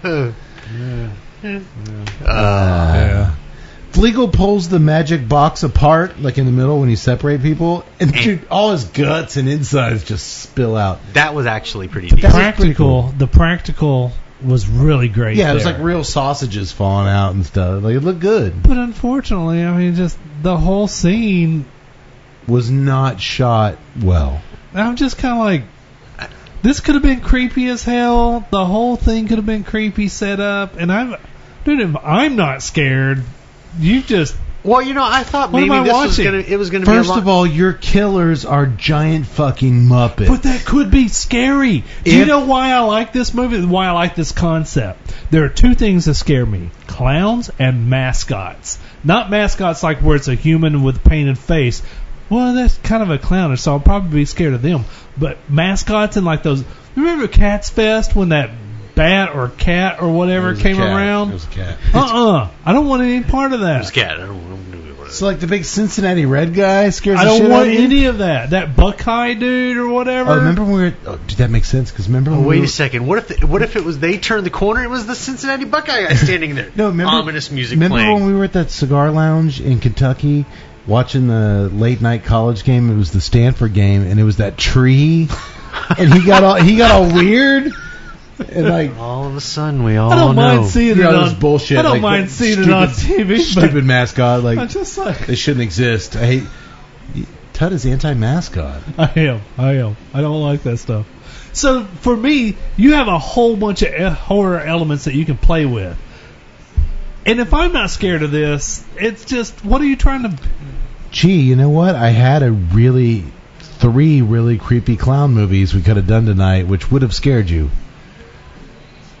No, I saw one of them No, on the plane. that and one on the was plane was not one of them. I could have sworn you've watched that one before. Because I've seen that clown somewhere before. But then again, There's they- I had clowns. a lot of good ideas for tonight. Where was I? Oh, so he chops that dude in half. His guts are all over the place. Ta-da! An excited Fleagle the Beagle yells out. But just as he's about to strangle Poppy, he hears the voices of Harley and Zoe nearby, and he calmly stops, walks away to go meet the kids, and help them. Harley wants to help find his favorite character, Snorky. Just like that. Lets her go.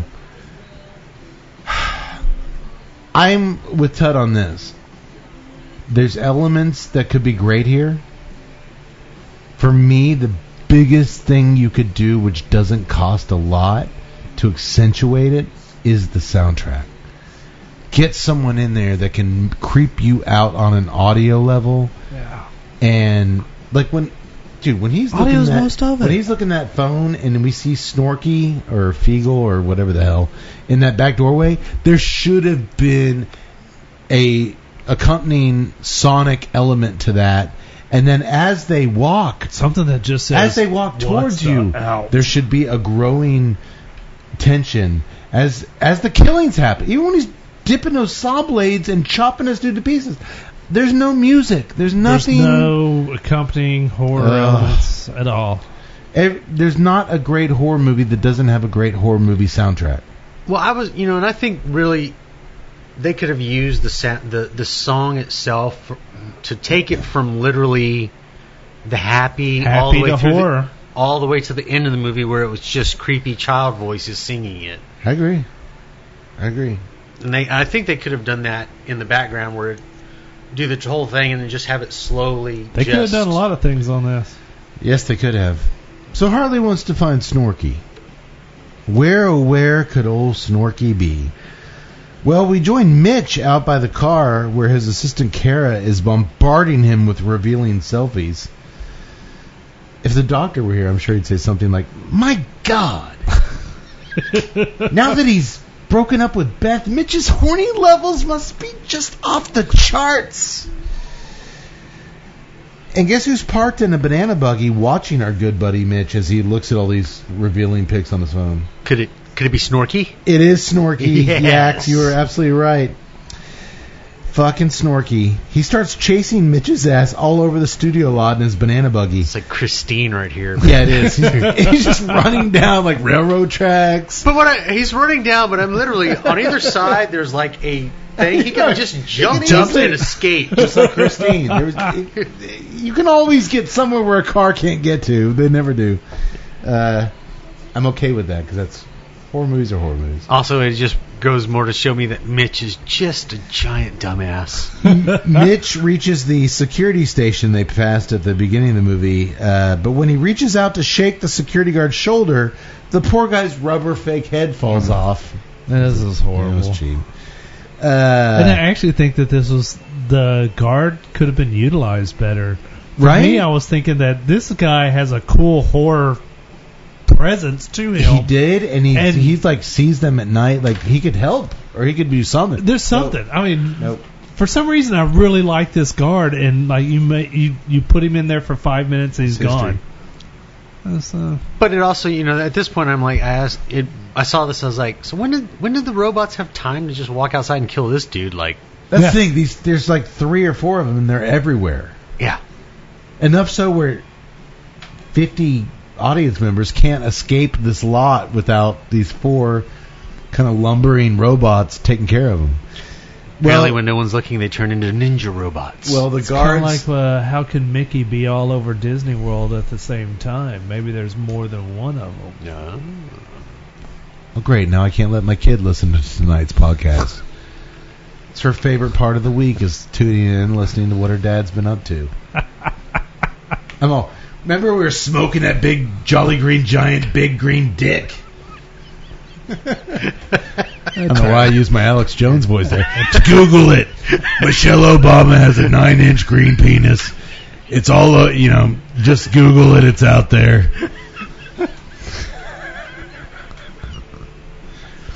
I got a little bit of a cold. If I get too Alex Jonesy, let me know. Google it. So the security guard's head falls off. And as Mitch steps back out of the booth in horror, that banana buggy Snorky just runs his ass right over. It was His predictable, but I kind of ass. liked it. His philandering ass right over. What is one thing I don't stand for, Yax? Philandering. Philandering. But remember, at the beginning of the movie, when she said Harley almost got run over by a banana buggy, Jesus, what an embarrassing way to die. That's how you got killed. Irony. I didn't pick up on the irony. Now I kind of appreciate it. I immediately saw like, oh, look at you, fucker. You thought it was hilarious when your son almost died. No, you're dead. Maybe. He wasn't killed in the banana buggy incident. Michelle Obama's penis came in at the last minute. It's all out there, folks.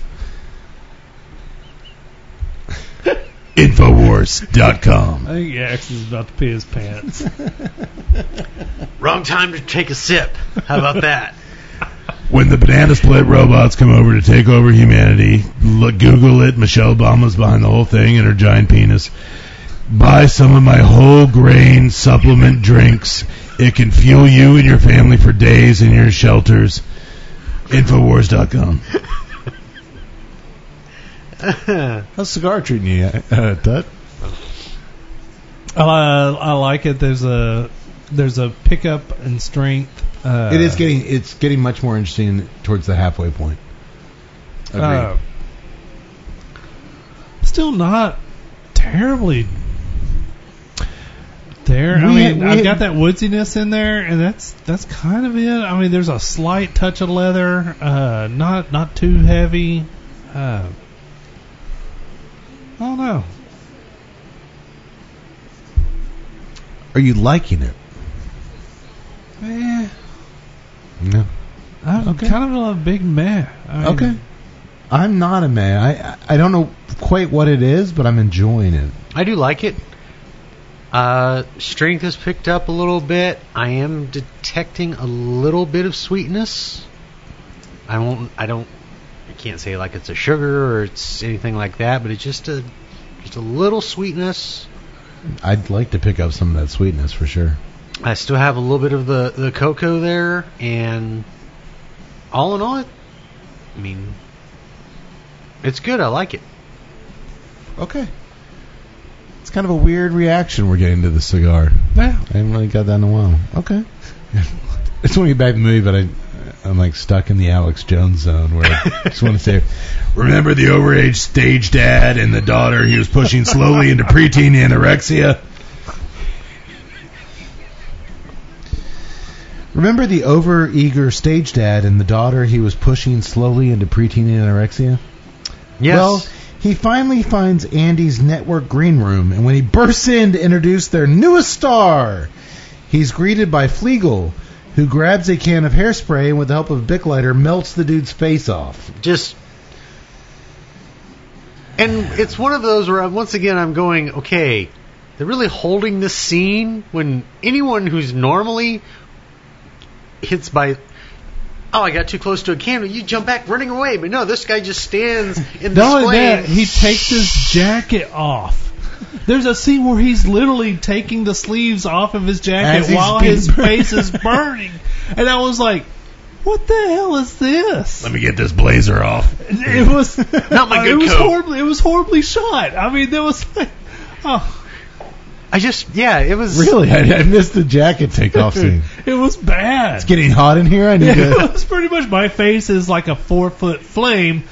Let me take off my jacket as I'm screaming because, like Cody said, I'm not going to step back. I'm just going to sit here and take a face full of flame. While he's doing that, Bingo the Orange Ape drops a burlap sack over his highly talented daughter. And that's that. Man, I think this goes with what Tud's saying. These kills aren't necessarily bad, but they'd be so much better if the filmmakers just went for broke and showed us some crazy-ass shit. I wanted Peter Jackson bad taste level. Like, dude, you talked Hanna-Barbera, the makers of Scooby fucking Doo, to give you this Come on. treasured Tell me that property. freaking monkey isn't creepy as hell. I'm just saying. That dude right there, too. You somehow got the keys to this kingdom of mixture of nostalgia and creepiness. Go for broke. Go crazy. Show like just the most insanely inventive kills you could possibly do, to the point where it's like, dude, we've had movies on here we're like, oh, dude, that was just too.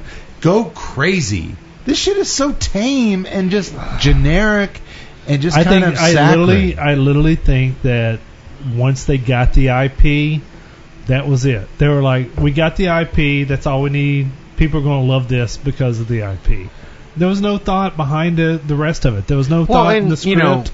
The actors were great. The whole problem with me in this entire thing is the script. That's what hurts me as a film watcher. Is like, oh wow, you got this great property to do whatever you want with it, but somehow you've got these amazing actors. That never happens. Usually, if a concept movie where it's just all about the concept, the actors suck. No, you have this great cast and this high concept thing. All right, now you spend your time crafting the kills and just go ballsy, and people will be talking about this movie 20 years from now.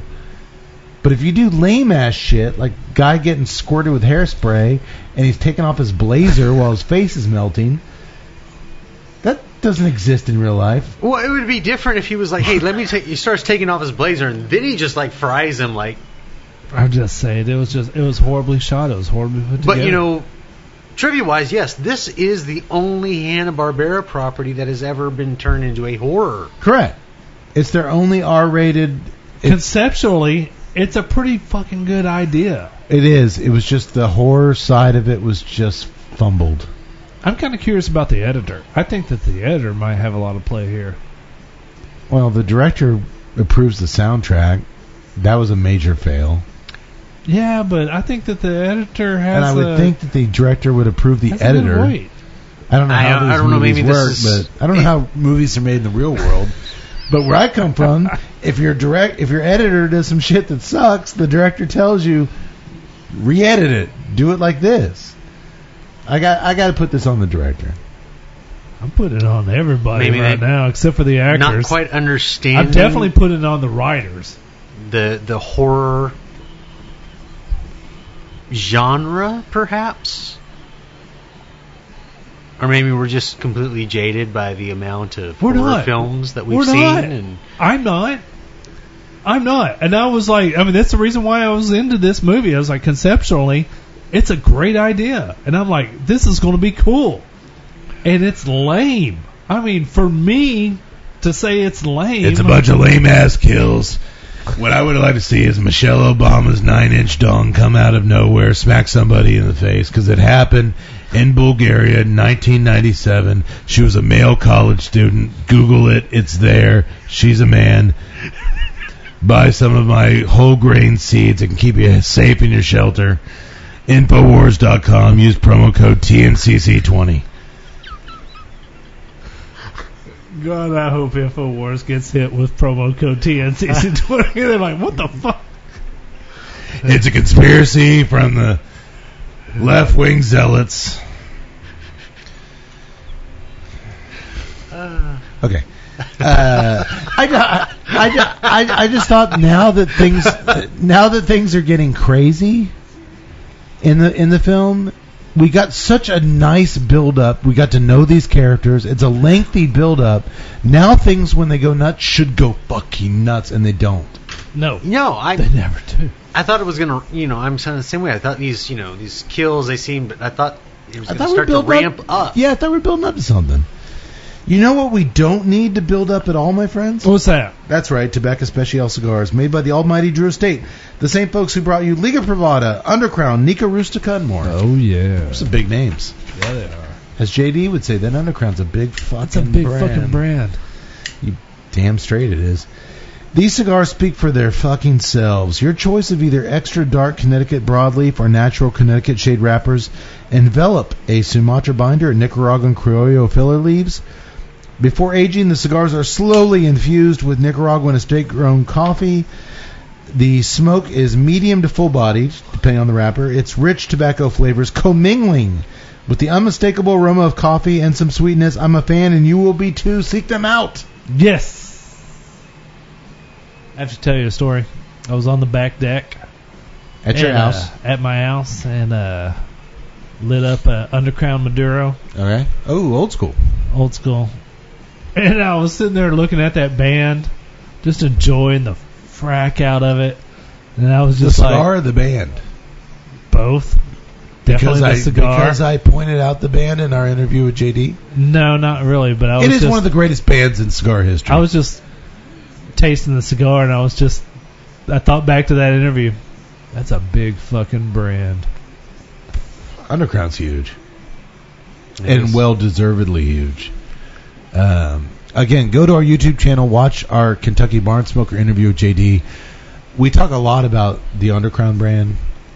I brought it up because, for me, it's a very special brand from its genesis, the way it was created, to where it's gone. We're talking about a Fuente cigar tonight, what we're smoking right now. They talk about lineage and history. True State's now, what, almost 30 years deep in the history? Yeah. Been around for a long fucking time. And I think Undercrown is one of their legacies. When that Undercrown Maduro hit, it was the best cigar at that price point you could possibly imagine. And it was packaged perfect. The band was perfect. We talked with JD a lot, so go check that out. Tut, cigar, no. It's not really doing much for me, to be honest. It's not bad. I mean, it's not like... Yeah, I'm actually enjoying it, but I'm getting the hickory woodsiness on the draw with a little bit of I guess it's that chocolate still, just very faint, but mainly the woodsiness is overtaking the profile. I'm honestly enjoying it very well. I just don't have a lot to say about it. Which, you know me, I like to talk. That's kind of a rare thing.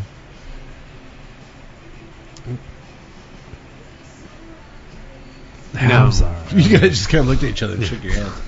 Okay. Well, I'm not really picking up anything else. I mean, those few flavors that I had gotten, that's basically where it stayed. Well, you guys are a lot closer to the end than me. You want to talk price point? I'm kind of scared to. What? Fuente family, limited edition, something to represent a cigar company's 100th anniversary. Oh, my goodness. What could possibly be frightening you? Let's see here. Tut, you go first.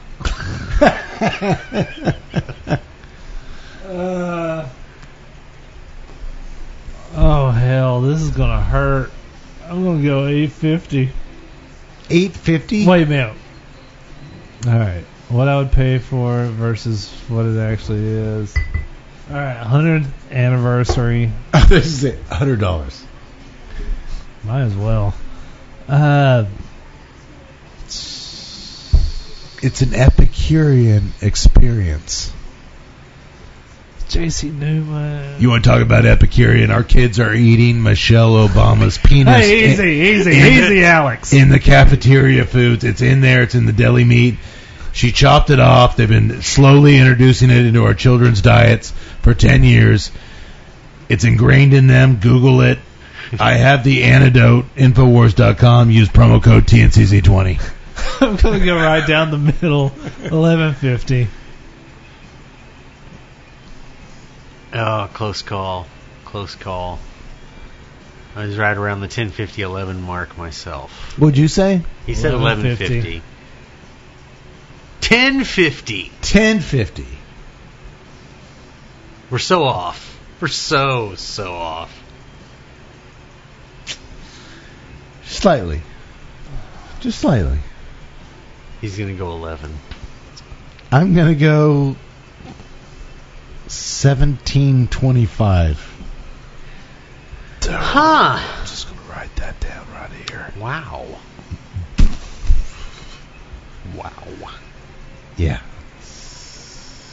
I don't want to beat it to death, but I'll put it to you this way. I'm about to grab a Flor de Oliva, and I think I'll have more enjoyment off of a $2.50 cigar than I will that $17.50 cigar. Pretty harsh on this one. Yeah. Speaking of beating to death, there's a tribe in Uganda.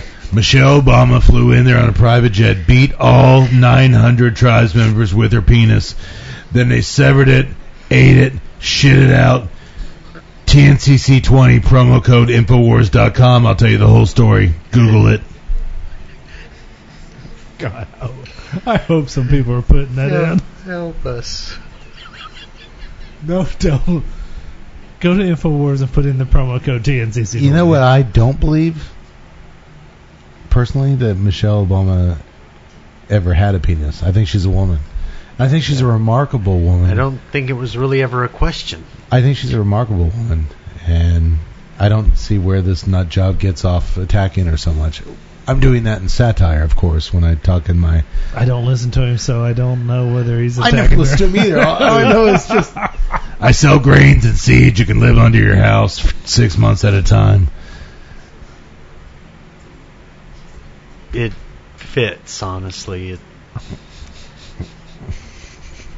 I just won't stop doing it because you guys won't stop laughing at it. Exactly. Well, I actually remember Jones when he was like a Sunday, like third-rate DJ on KLBJ in Austin. That's where I first heard him as like a kid. Like, and I was like, this dude is so ridiculous, and I was enjoying it because I was laughing at it. Yeah. But then next thing you know, everybody takes him seriously, and he becomes legitimate media, and I'm like, oh, so now I know what other cigar podcasts feel like when they see TNCC as legitimate media. Yeah. Oh, you saying they look at us like we're the Alex Jones? We're the Alex Jones of the Jones cigar world. No, we're not. Nancy Pelosi is a robot made from the same nuts and bolts as the banana splits. It's in there. It's Google it. As Paige, Beth, and Austin are searching for the missing Harley transition.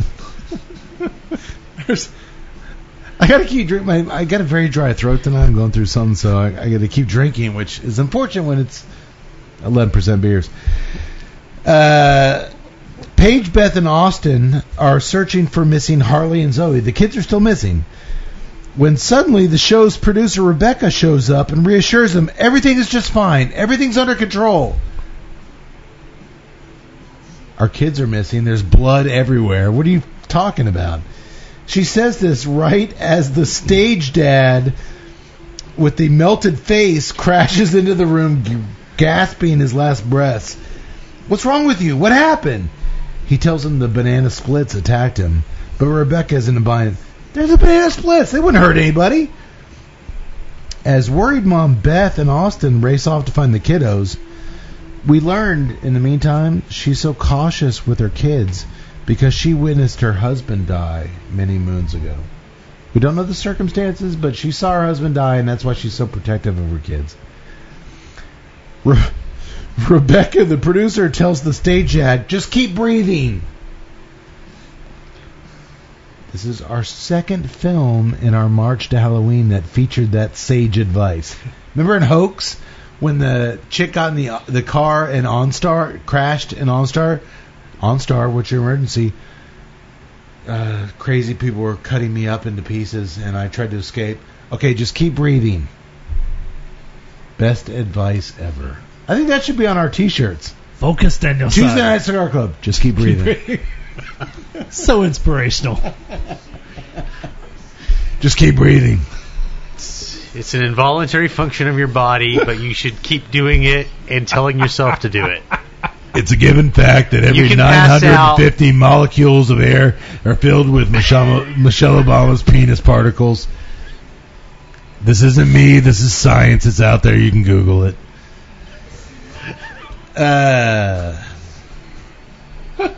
We.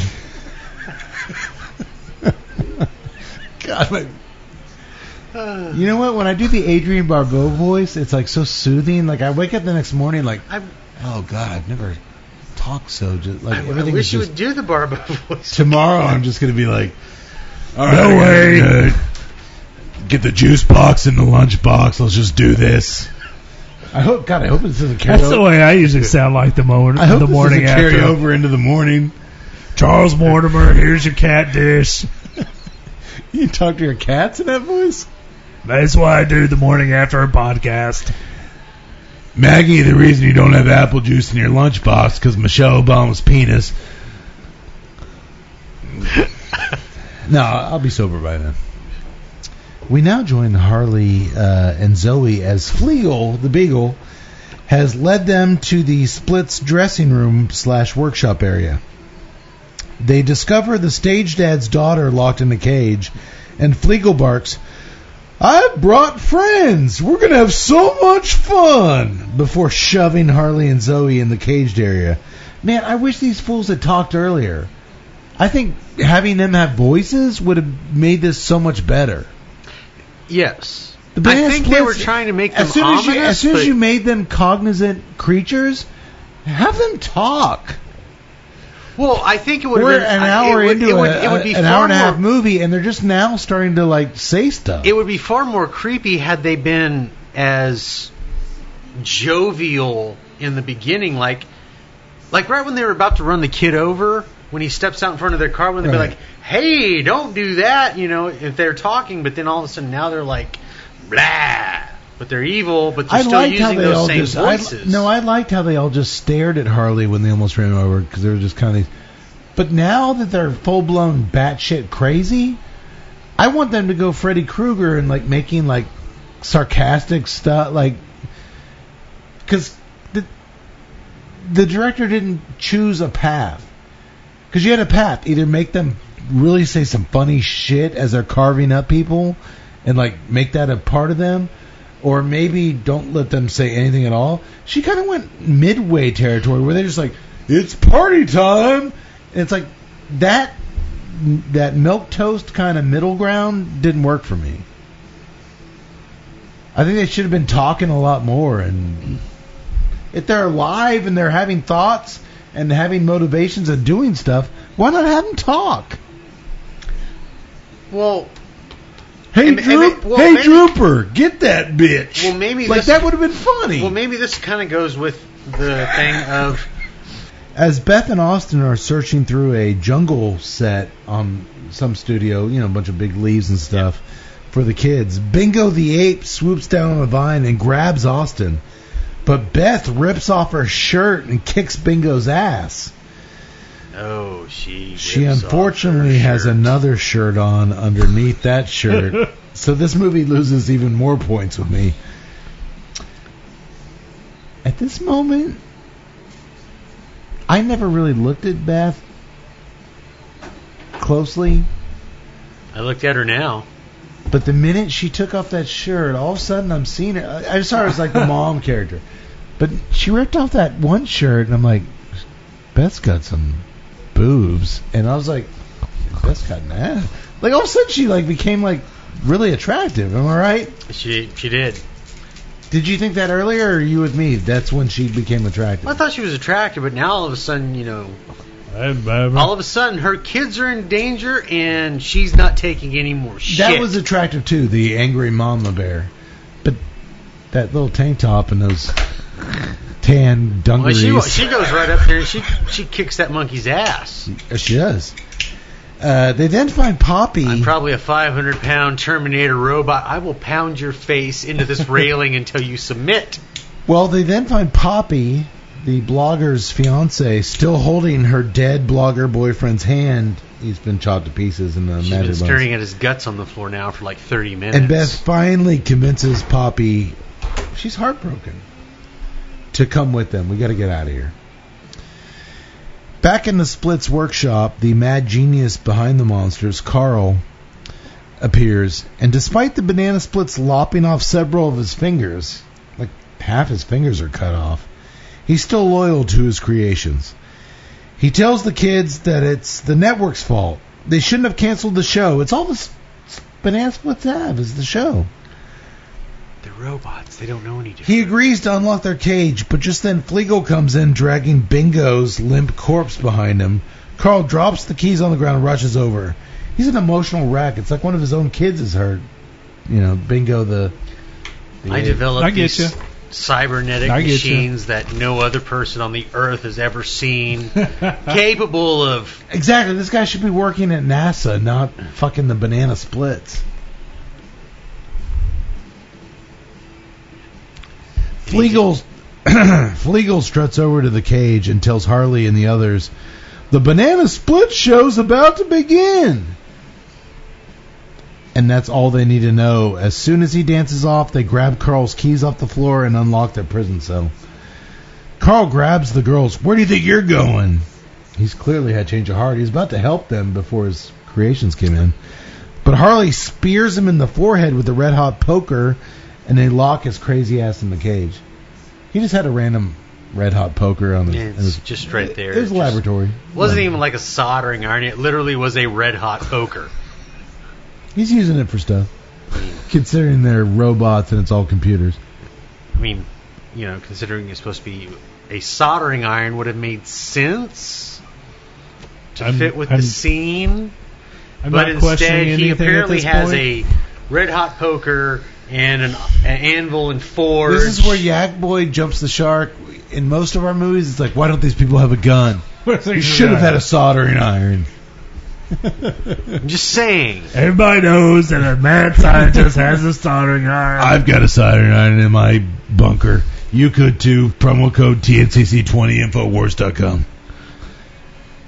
They took a soldering iron to Michelle Obama's penis in Uganda, 2007. Move on. Back in the belly of the... I hate what you guys make me do. What? I hate it. But I can't stop it. Back in the belly of the studio, Flegel shows up and announces, it's sloppy time! Which I think I remember you announcing several nights in your dorm room at A&M. But that's another story for another day. It's all good. It's all good. To producer Rebecca and the stage dad. He takes them to the main stage where he forces them to run the sloppy time obstacle course. But with her shattered hands, I forgot to mention, Flegel broke all her fingers. Yeah. She's got like these horrible crippled hands. And the stage dad's melted face. He's still alive He's still somehow. alive, still kicking it. We can do this. He's Pretty getting- spry, And he's, pretty he's spry. giving Rebecca like pep talk. If we get up to the, we can accomplish these tasks. My face is literally melting Your off my chin. But My cheeks have spot welded to my knees, but we can do this. Hey, I give him... Let's not Yes, even talk about the yes, incredible please, Rob. amount. Dude, Let's not you talk. get TNCC's 2 thumbs up in the day. Bravo, stage dad. you go melted face. No, melted face dad. Dude, he's hanging in there. It's doing great. Well, I don't think they stand much of a chance, as Flegel the Beagle tosses pies at them expertly and cackles. Dude, he's loaded. But dude, it just wasn't established they had personality, so even the laughing that Flegel the Beagle was doing, I didn't really buy it. No. The furry bastard ends up disemboweling stage dad and smashing Rebecca's face in with an oversized novelty hammer. This was a total missed opportunity. Go on, Ted. I think I'm with you. This could have totally been very macabre. I mean, this could have been just from the soundtrack going nuts like Yaks once. You're talking about a girl with crippled hands and a guy with a melted face running a sloppy, slimy obstacle course to a demented fucking robot. I mean, you could have When you just say it gone like nuts that, here. yes. When you talk about going nuts, this is like the perfect recipe, and Let's you made go it nuts. and you made it lame. You made it totally lame. I don't remember what happened to him. I don't remember what happened to her. It was just lame. Yeah, it was very lame. Yeah, that's pretty much it. I remember her getting hit I with a wanted hammer. more. I needed more. It just I got nothing. The premise, like you just said out loud, if you said that, hey, here's what's going to happen, I'm all about it. How do we do this? All right, I shot it. What do you think?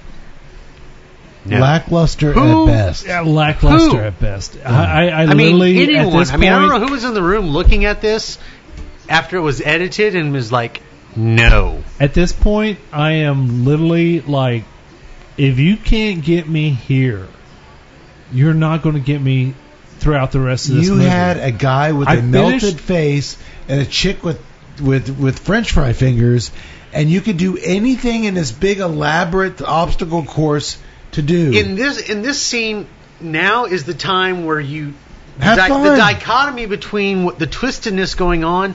Now is the time when you bring in their jovial, normal music, that because it doesn't or fit. even if he was singing the Tra-La-La song, I would kind of get into it. He didn't do any of that. Yeah. And that's kind of why I mentioned Peter Jackson's Bad Taste a while back, because that was an expert precision example of absurdity and taking an absurd set of circumstances and just going balls to the wall crazy. And you should have done that. This could have easily been absurd, and it wasn't. No. It was absurd how bad it was, but that's not a good thing. Correct. I agree. But I did finish the movie because I am a professional. Down the hall, Paige discovers that all the phone lines have been cut because Rebecca ordered her to go call for help. And when she goes for all the bags she confiscated the cell phones in, they've all been smashed to pieces. That's not good. Well, Flegel style. they haven't been just smashed to pieces. They've been fine ground into powder. Yeah, the screens are dust. These machines are so thorough when it comes to other electronics. The kids find their way to an enormous empty studio space where they are confronted by Snorky. Zoe tells the others, "You run!" and she gets ready to box the elephant. But Harley says that won't be necessary. You see, Snorky, his favorite split, is different than the others. Harley reaches out his hand to Snorky, and Snorky takes it and doesn't crush it. Well, there's that moment there where It was, yeah. It's a nice little moment.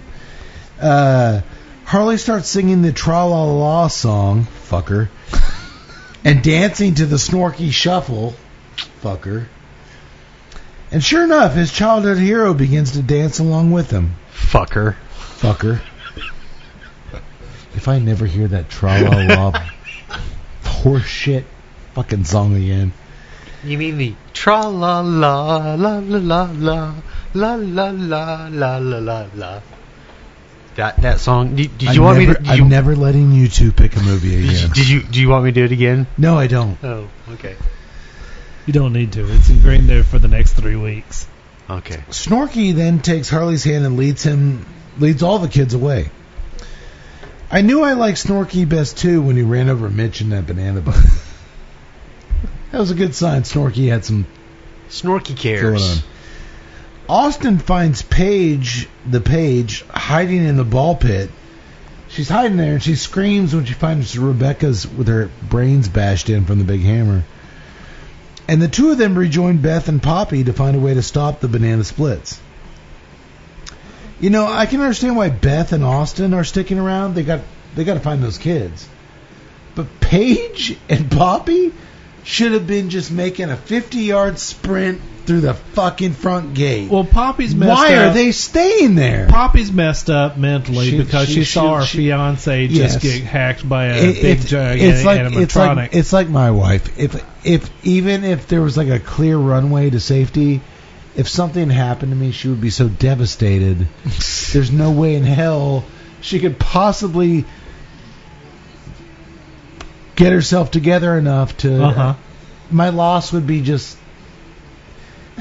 doctor style. Inconsolable. Just the amount of grief is just off the charts. But you're right. Paige should have said, Paige just said, Fuck y'all. Fuck you. You said I'm canceled. I'm out of here. what the hell am I doing here? Yes. The group heads down to Madman Carl's workshop instead to get his help. If anybody knows how to stop the splits, it's Carl. But he ain't helping them one bit. The show must go on, he says. That's what the splits are programmed for. Keep in mind, he's locked in. Remember, they locked him in the cage. The gang hears some music coming from below, and they grab some crude weapons, a hammer, a wrench, a crowbar. Because it's always wise to follow music down a creepy, dark tunnel. Hey, there's creepy, childish music coming from down the basement. Let's go. No. And they head down into the basement to stop the show. No. All of them, that is, except Poppy. No, she's off on a new quest. I think we've missed. I think kind of fucked up. I think we've missed kind of judged how big her grief is. I didn't. She loved that. She sees an owl costume in the corner, and Carl explains that he was in the process of building a sister for the boys, Hootie. It's a fifth banana split, an owl. Poppy puts on the Hootie head and the glove featuring extremely sharp talons. Yak boy, did I use that word? Talon? You did indeed. Owls have talons? They do. And she proceeds to slice the shit out of Carl. Cosplaying with a vengeance. I don't know why I said that like Guy Fieri. Yeah. I actually like this moment a lot from her. This actually makes sense. I was kind of numbed at this movie at this point, but then when she did that, I was like, oh shit, that makes sense. I'm with you. I was watching TV the other night, and I was like, you know what? I was like, what would it be like if that weird world of Alex Jones crossed over? Because you know when you're watching like The Bachelor or football on ABC, like Saturday Football, and they have like those promos for like those stupid shows they do. And I was like, it's just terrible because like you're watching football and there's like this at the bottom of the screen, these little characters pop up like Stumptown on Tuesday night, and I was like, I don't know why it just dawned on me like, how crazy would that be if like that was like in his world too, where like he'd get money for that. Like, all right, go buy my organic grain seed. It'll keep you safe in the event of a nuclear holocaust. By the way, 8 p.m. Eastern Time on ABC. Go to Stump. You want to watch Stumptown.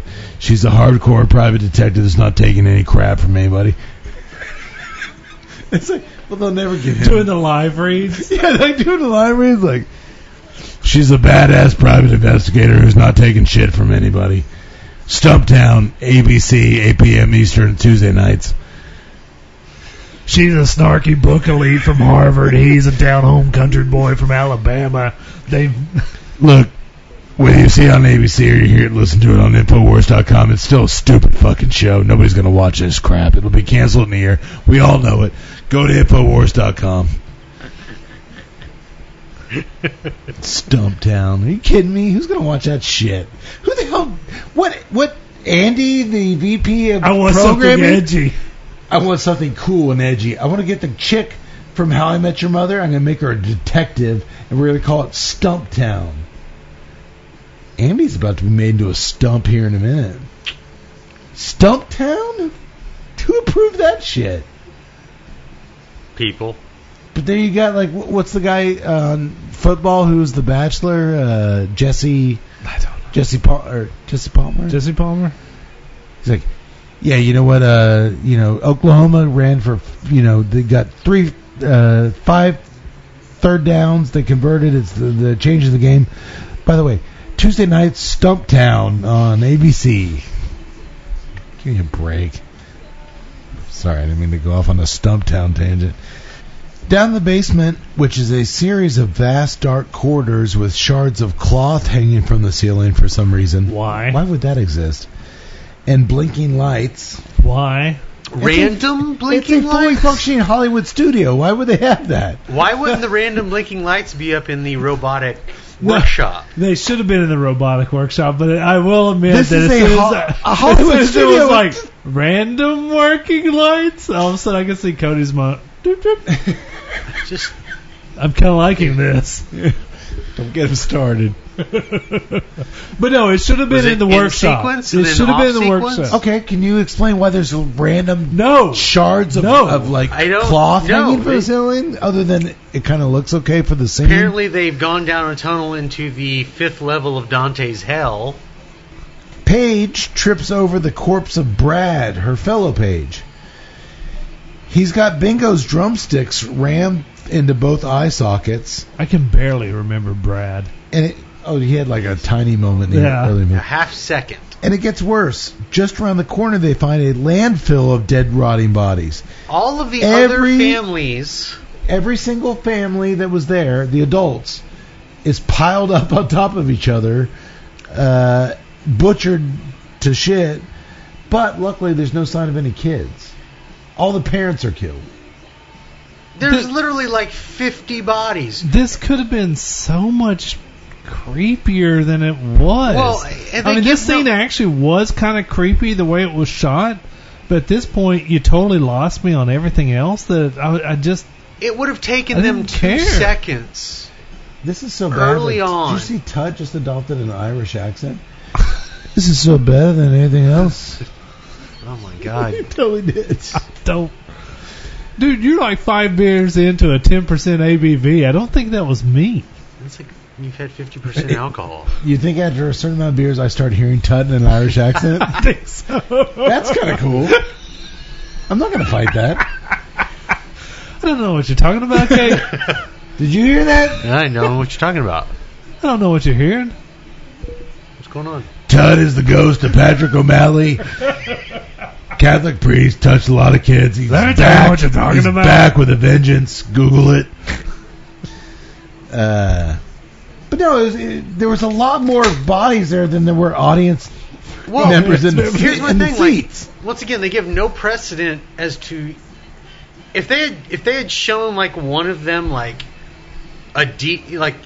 literally like the families are leaving and you see one of the banana splits with a detour sign, That would have been pretty.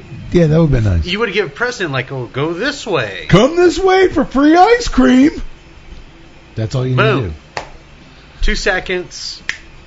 It made killed them sense all. of it. But now all of a sudden you have a pile of dead Yeah, how bodies they- and no precedent. I like it, yeah. But here's my point is, it's late. None of these families have reported back home for hours, and none of their families have reported them missing or called the cops? Well, they got to be missing for 24 hours. I can understand if my family didn't report me missing. They're used to me disappearing off the map for 3 or 4 days. I get it. But Kate hasn't these come look like- home These look for like normal. 5 days. These look, Again? normal. these look like normal people, not me. The sheriff. Well, Mrs. Kate, have you looked in the backyard? No, that's the first thing. Did you look in the backyard? Did you look in the driveway? Is he in the back of his truck? Did you look in the mailbox? How's it going to fit in there? Oh, he'll fit. Just go look. Special delivery, babe. Just Cade spilling out like those envelopes early on. Come on, but dude, come on. It's 2019. If all these people didn't report home, somebody would have called the cops. I just, at this point, you're thinking way too much into this. Well, suddenly the group hears the screams of children, and Beth leads the charge. They're going to help.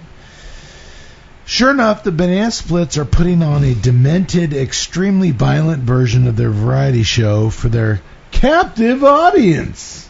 And this time, they mean it. They've Yeah, chained but them. They're literally captives.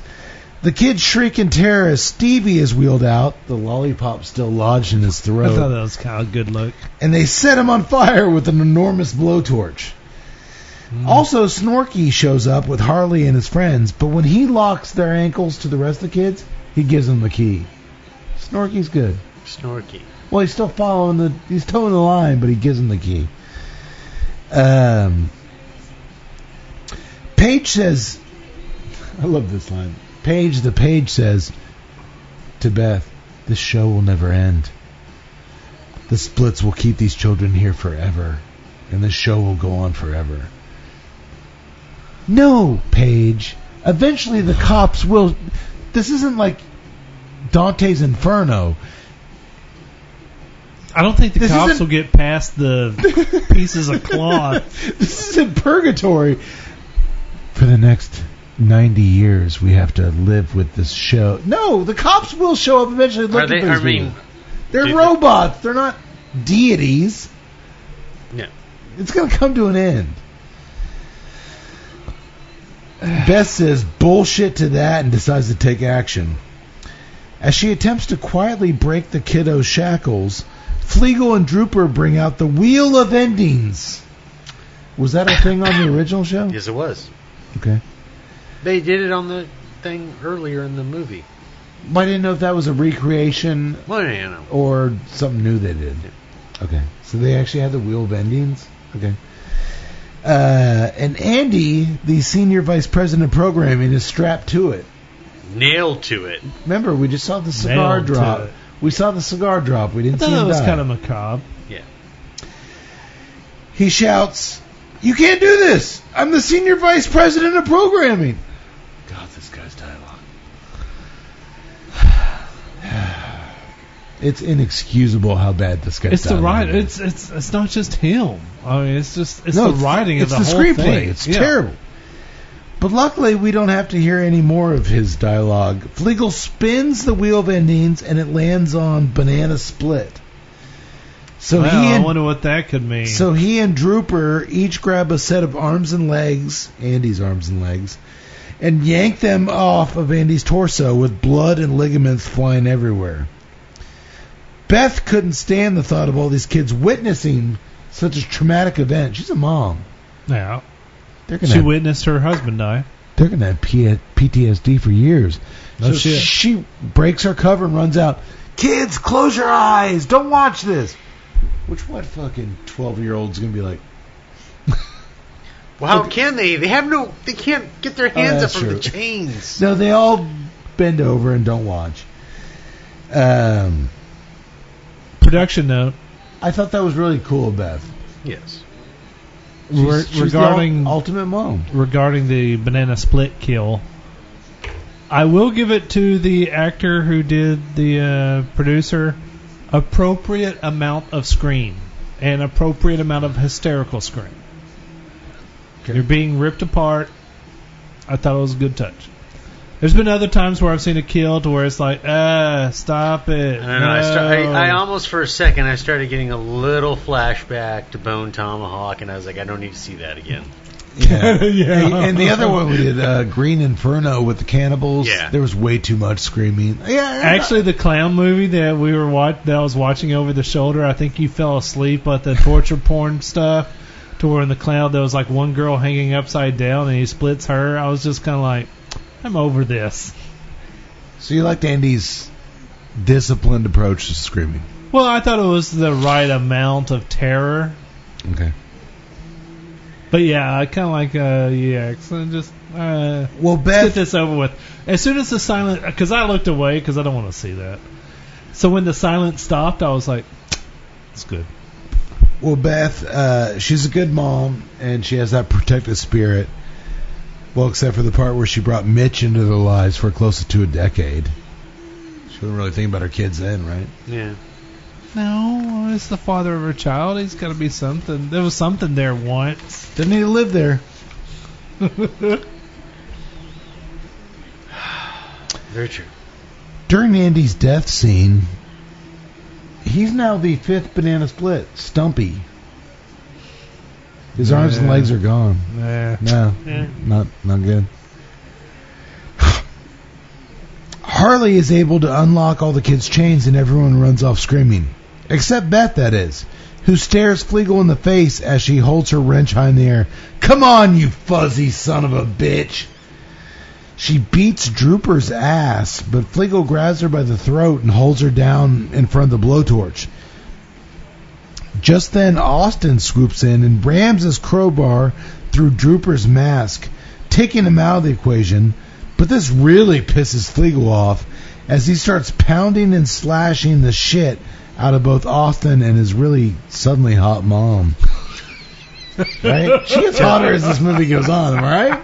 Tell us more of Tell me I'm wrong. No, you're not wrong. Tell us more as the sweat dripped down her sensuous curves. He wants to get... I wonder if it's like because she's the only like viable female character in the movie, to where it's kind of like, 2 a.m. at the nightclub. It's the only female that's viable, so yeah, she's hot. Nope, that's not it. No, she actually was pretty cute. And she got cuter as her layers came off. He once again wraps his furry paws around Beth's neck, and just as he's about to squeeze and end her life, much like the way she ended Harley and Austin's childhood innocence by marrying Mitch,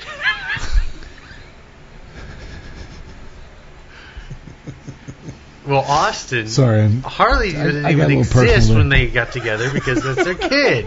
Oh, Mitch, that piece of shit. I'm only human. Unlike the banana splits, I'm human. Harley shows up and tosses his magic wand that Austin got him for his birthday to Beth, and she shoves it through Flegel's oversized noggin. Banana cadabra, bitch, she said. She quips. She does. He slumps backwards with white gooey stuff pouring out of his mouth, Tut on the Travis tour bus style. Yeah, that's true.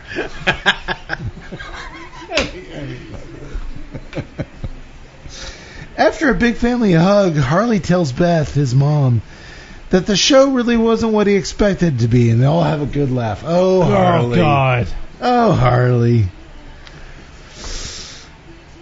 But they aren't laughing for long, are they? They are not. As Beth and her two sons reunite with Paige and Zoe, Bingo the Orange Ape pops up out of nowhere, and he's got bloodlust in his mechanical eyes. As he approaches them, Snorky the elephant swoops in and saves the day. Bingo and Snorky battle it out, punching one another, yanking wiring and tubing out of one another, until finally Bingo's head splits in half, just as he yanks out Snorky's gentle robot heart. Both banana splits collapse to the ground, and Harley has just enough time to tell Snorky that he'll always be his favorite before the poor old elephant drifts off to banana heaven. Interesting fact. Do y'all know why in nature two elephants can't go swimming together in the same pond? No. Because they only have one pair of trunks.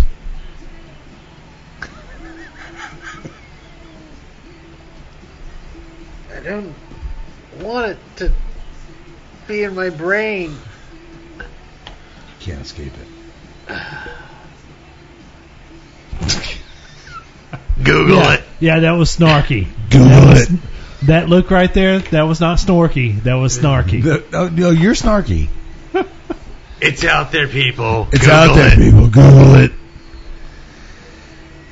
Are we done? Outside the studio, there's a million cops all of a sudden. They all show up. Well, they were on their way. When the shit's all done, the cops show up. Zoe confesses to Harley that he's not as weird as she thought. She likes Harley. Yeah, I like it. Austin asks Paige for a number, but she grabs him and kisses the dweeb. That's nice. He looked out. And the one and only Mitch shows back up. That the son Mitchster. of a bitch. He's all Mitchster. bloody and shit from being run over by the banana Mitchster's buggy. right. And he tells Beth, I got ran over by a banana buggy. Oh my God, look at me, I'm all bloody. But this experience has made me realize I want to be with you and not the hot and horny Kara, my personal assistant, who's constantly sending me titty pics. He wants to be with her. It's kind of nice. He found his purpose. He's kind of nice. I think it's nice. Oh, Beth come on. socks him right on the chin, Telegraphed. drops him like a sack of rocks, and tells his whimpering ass, I want a divorce. Boom. She's found her strength, boys. She's found her strength. Yeah, sure.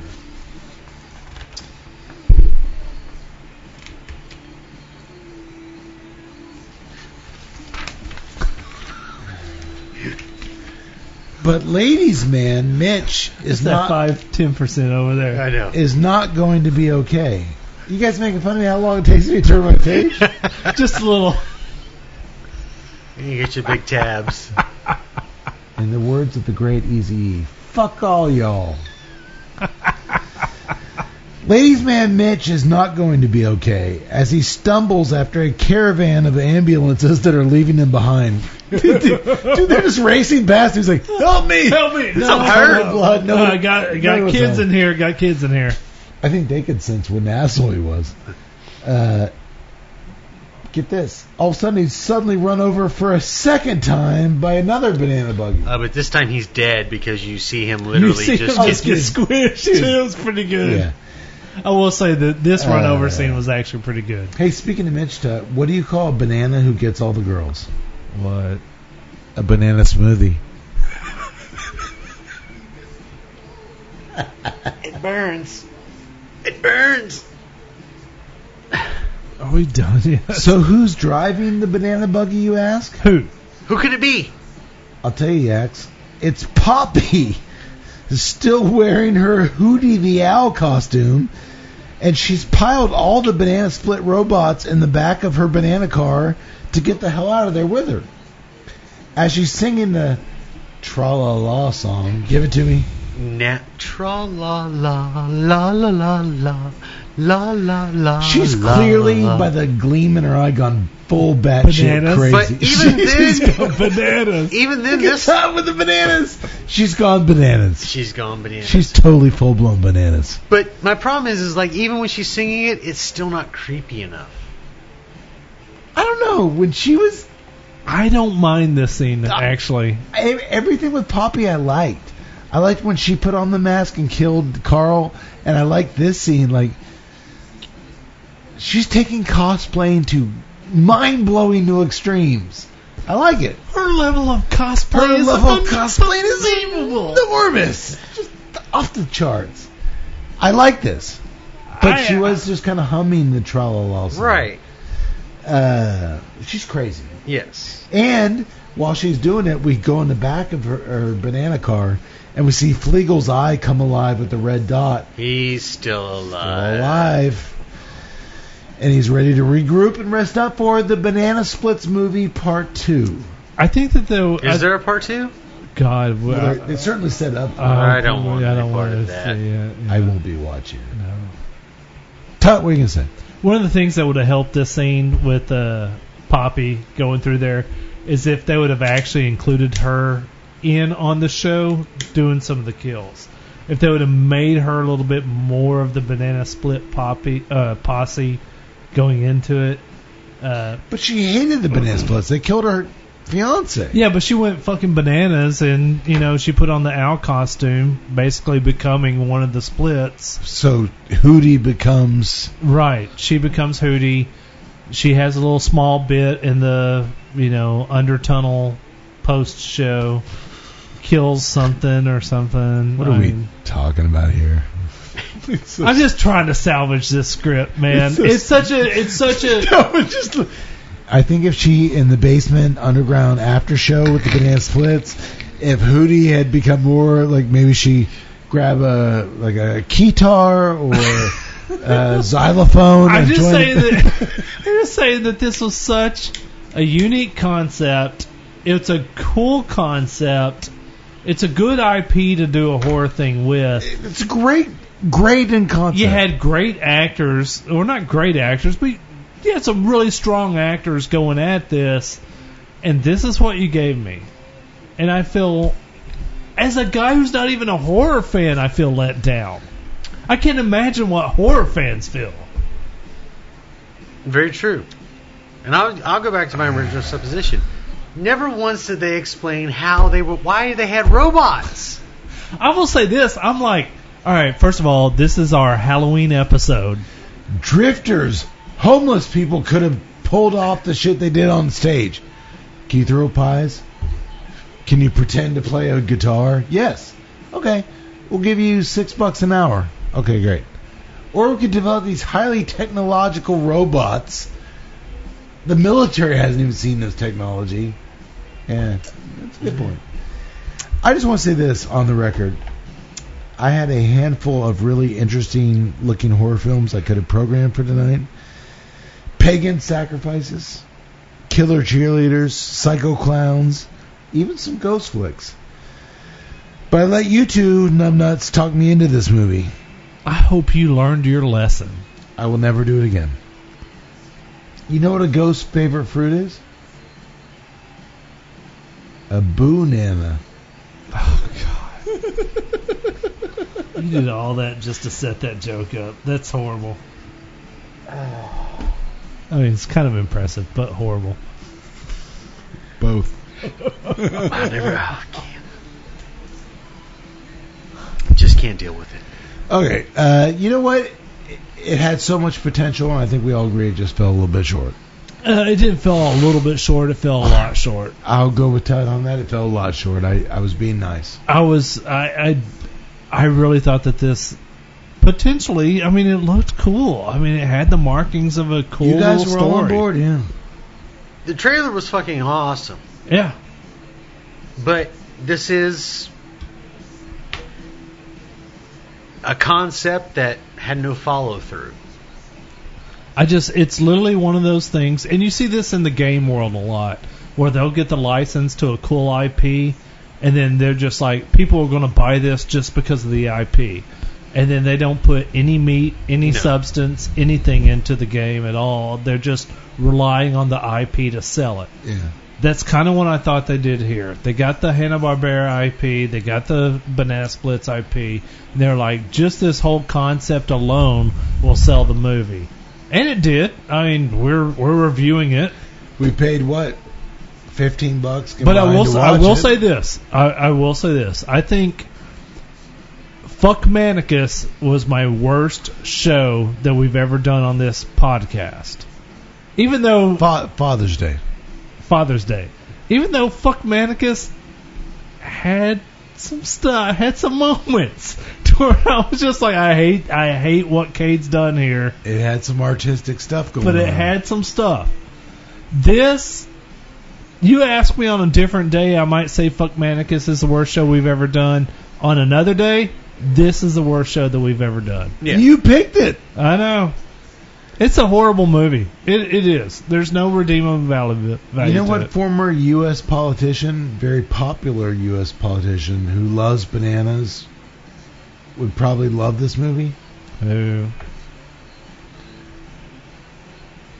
Al Gorilla. That's not a thing. Al Gore? That's not. I know. I get Gorilla? it. Oh God. Are we done? Do you boys enjoy my side-splitting humor tonight? As always? Yes. God, Yes, I did.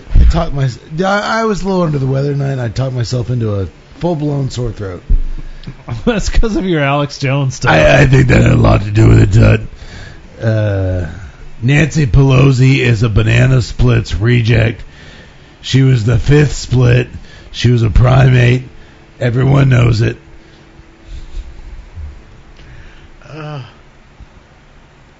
We did it, though. Oh, We made it we're all done. the way through. We got through it, boys. And I want to thank every one of you. Happy fucking Halloween. Happy Halloween! Absolutely. It's a pagan ritual developed by the Liberal Caucus. Nancy Pelosi. Google it. Sam Hain. Michelle Obama's penis. It's all there. Sam Hain. Sam Hain has nothing to do. Season of the Witch. Season of the Witch. We should have just re-reviewed Ancient that. Druid cultures would get down on their knees and bow down to Michelle Obama's penis. It's all there. Google it. You can buy a sack of 19 pounds of my own Infowars.com seed and grain. It'll keep you fed down in your shelters. TNCC 20 gives you 20% off. TNCC does not, or TNCC 20 does not give you 20% off of InfoWars, but it does give you 20% off of FamousSmoke.com if you want to buy the cigars that you see tonight, or buy any cigars that you want to. Good save. Go to FamousSmoke.com, or actually go to TNCC. Go to Famous Smoke, buy your cigars. Plug in the promo You code. can go to our TNCC20. website and click on the banner, or you can just go straight to Famous and plug it in afterwards. TNCC 20. There you go.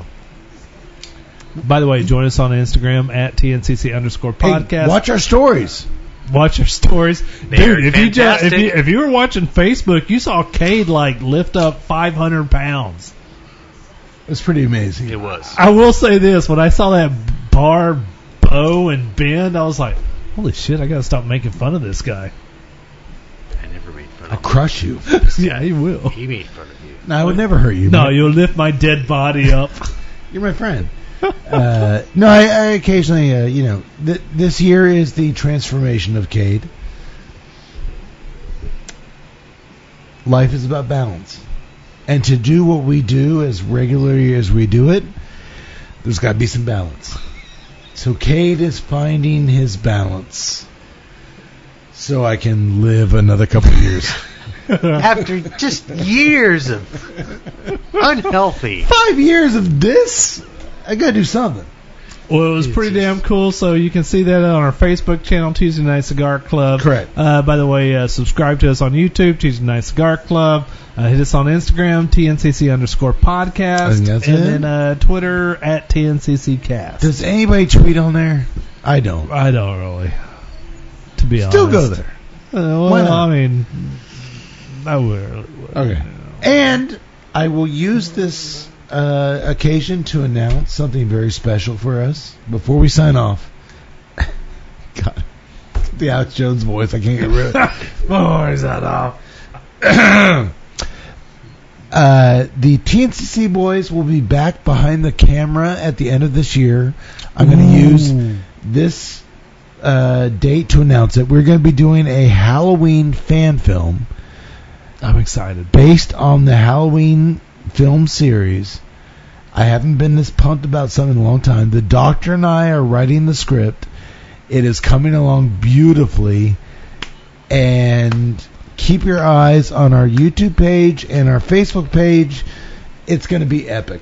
It's going to be really, really good. I'm really excited about it. And Google it. Google it. Google it, you sons of bitches. All right. May the wings of liberty never lose a feather, you sons of bitches. Sayonara, motherfuckers.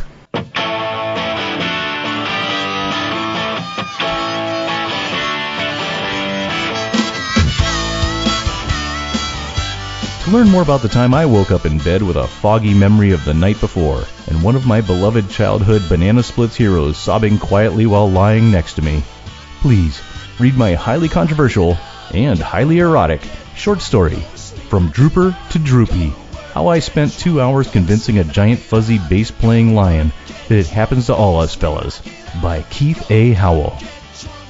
Okay, I lied. There is nothing erotic about this short story. But there could be. Wait a minute. What if in Chapter 3 I have Snorky walking into the bedroom carrying a bag of salty peanuts and a bottle of wine? Now you're cooking, Keith. Now you're cooking with gas. And in the meantime, to learn more about the cigars and other libations enjoyed on tonight's episode, you can visit jcnewman.com, clecigars.com, and vonsteenberg.com. That's Von Steenberg spelled the Dutch way, with 4 E's. For more on O'Brien's Irish Pub, the live music leader in Central Texas, please visit o'brienstemple.com and download their free smartphone app, where you'll find full beer listings including over 40 on tap, menu information, and a calendar of upcoming live events. To listen and purchase music heard on tonight's program, check out www.fritzbeermusic.com. Thank you for listening to the Tuesday Night Cigar Club podcast. This is Keith A. Howell saying until next time, friends, unless we see you sooner at the pub. So keep it smoky, and for God's sake, keep it ballsy as well.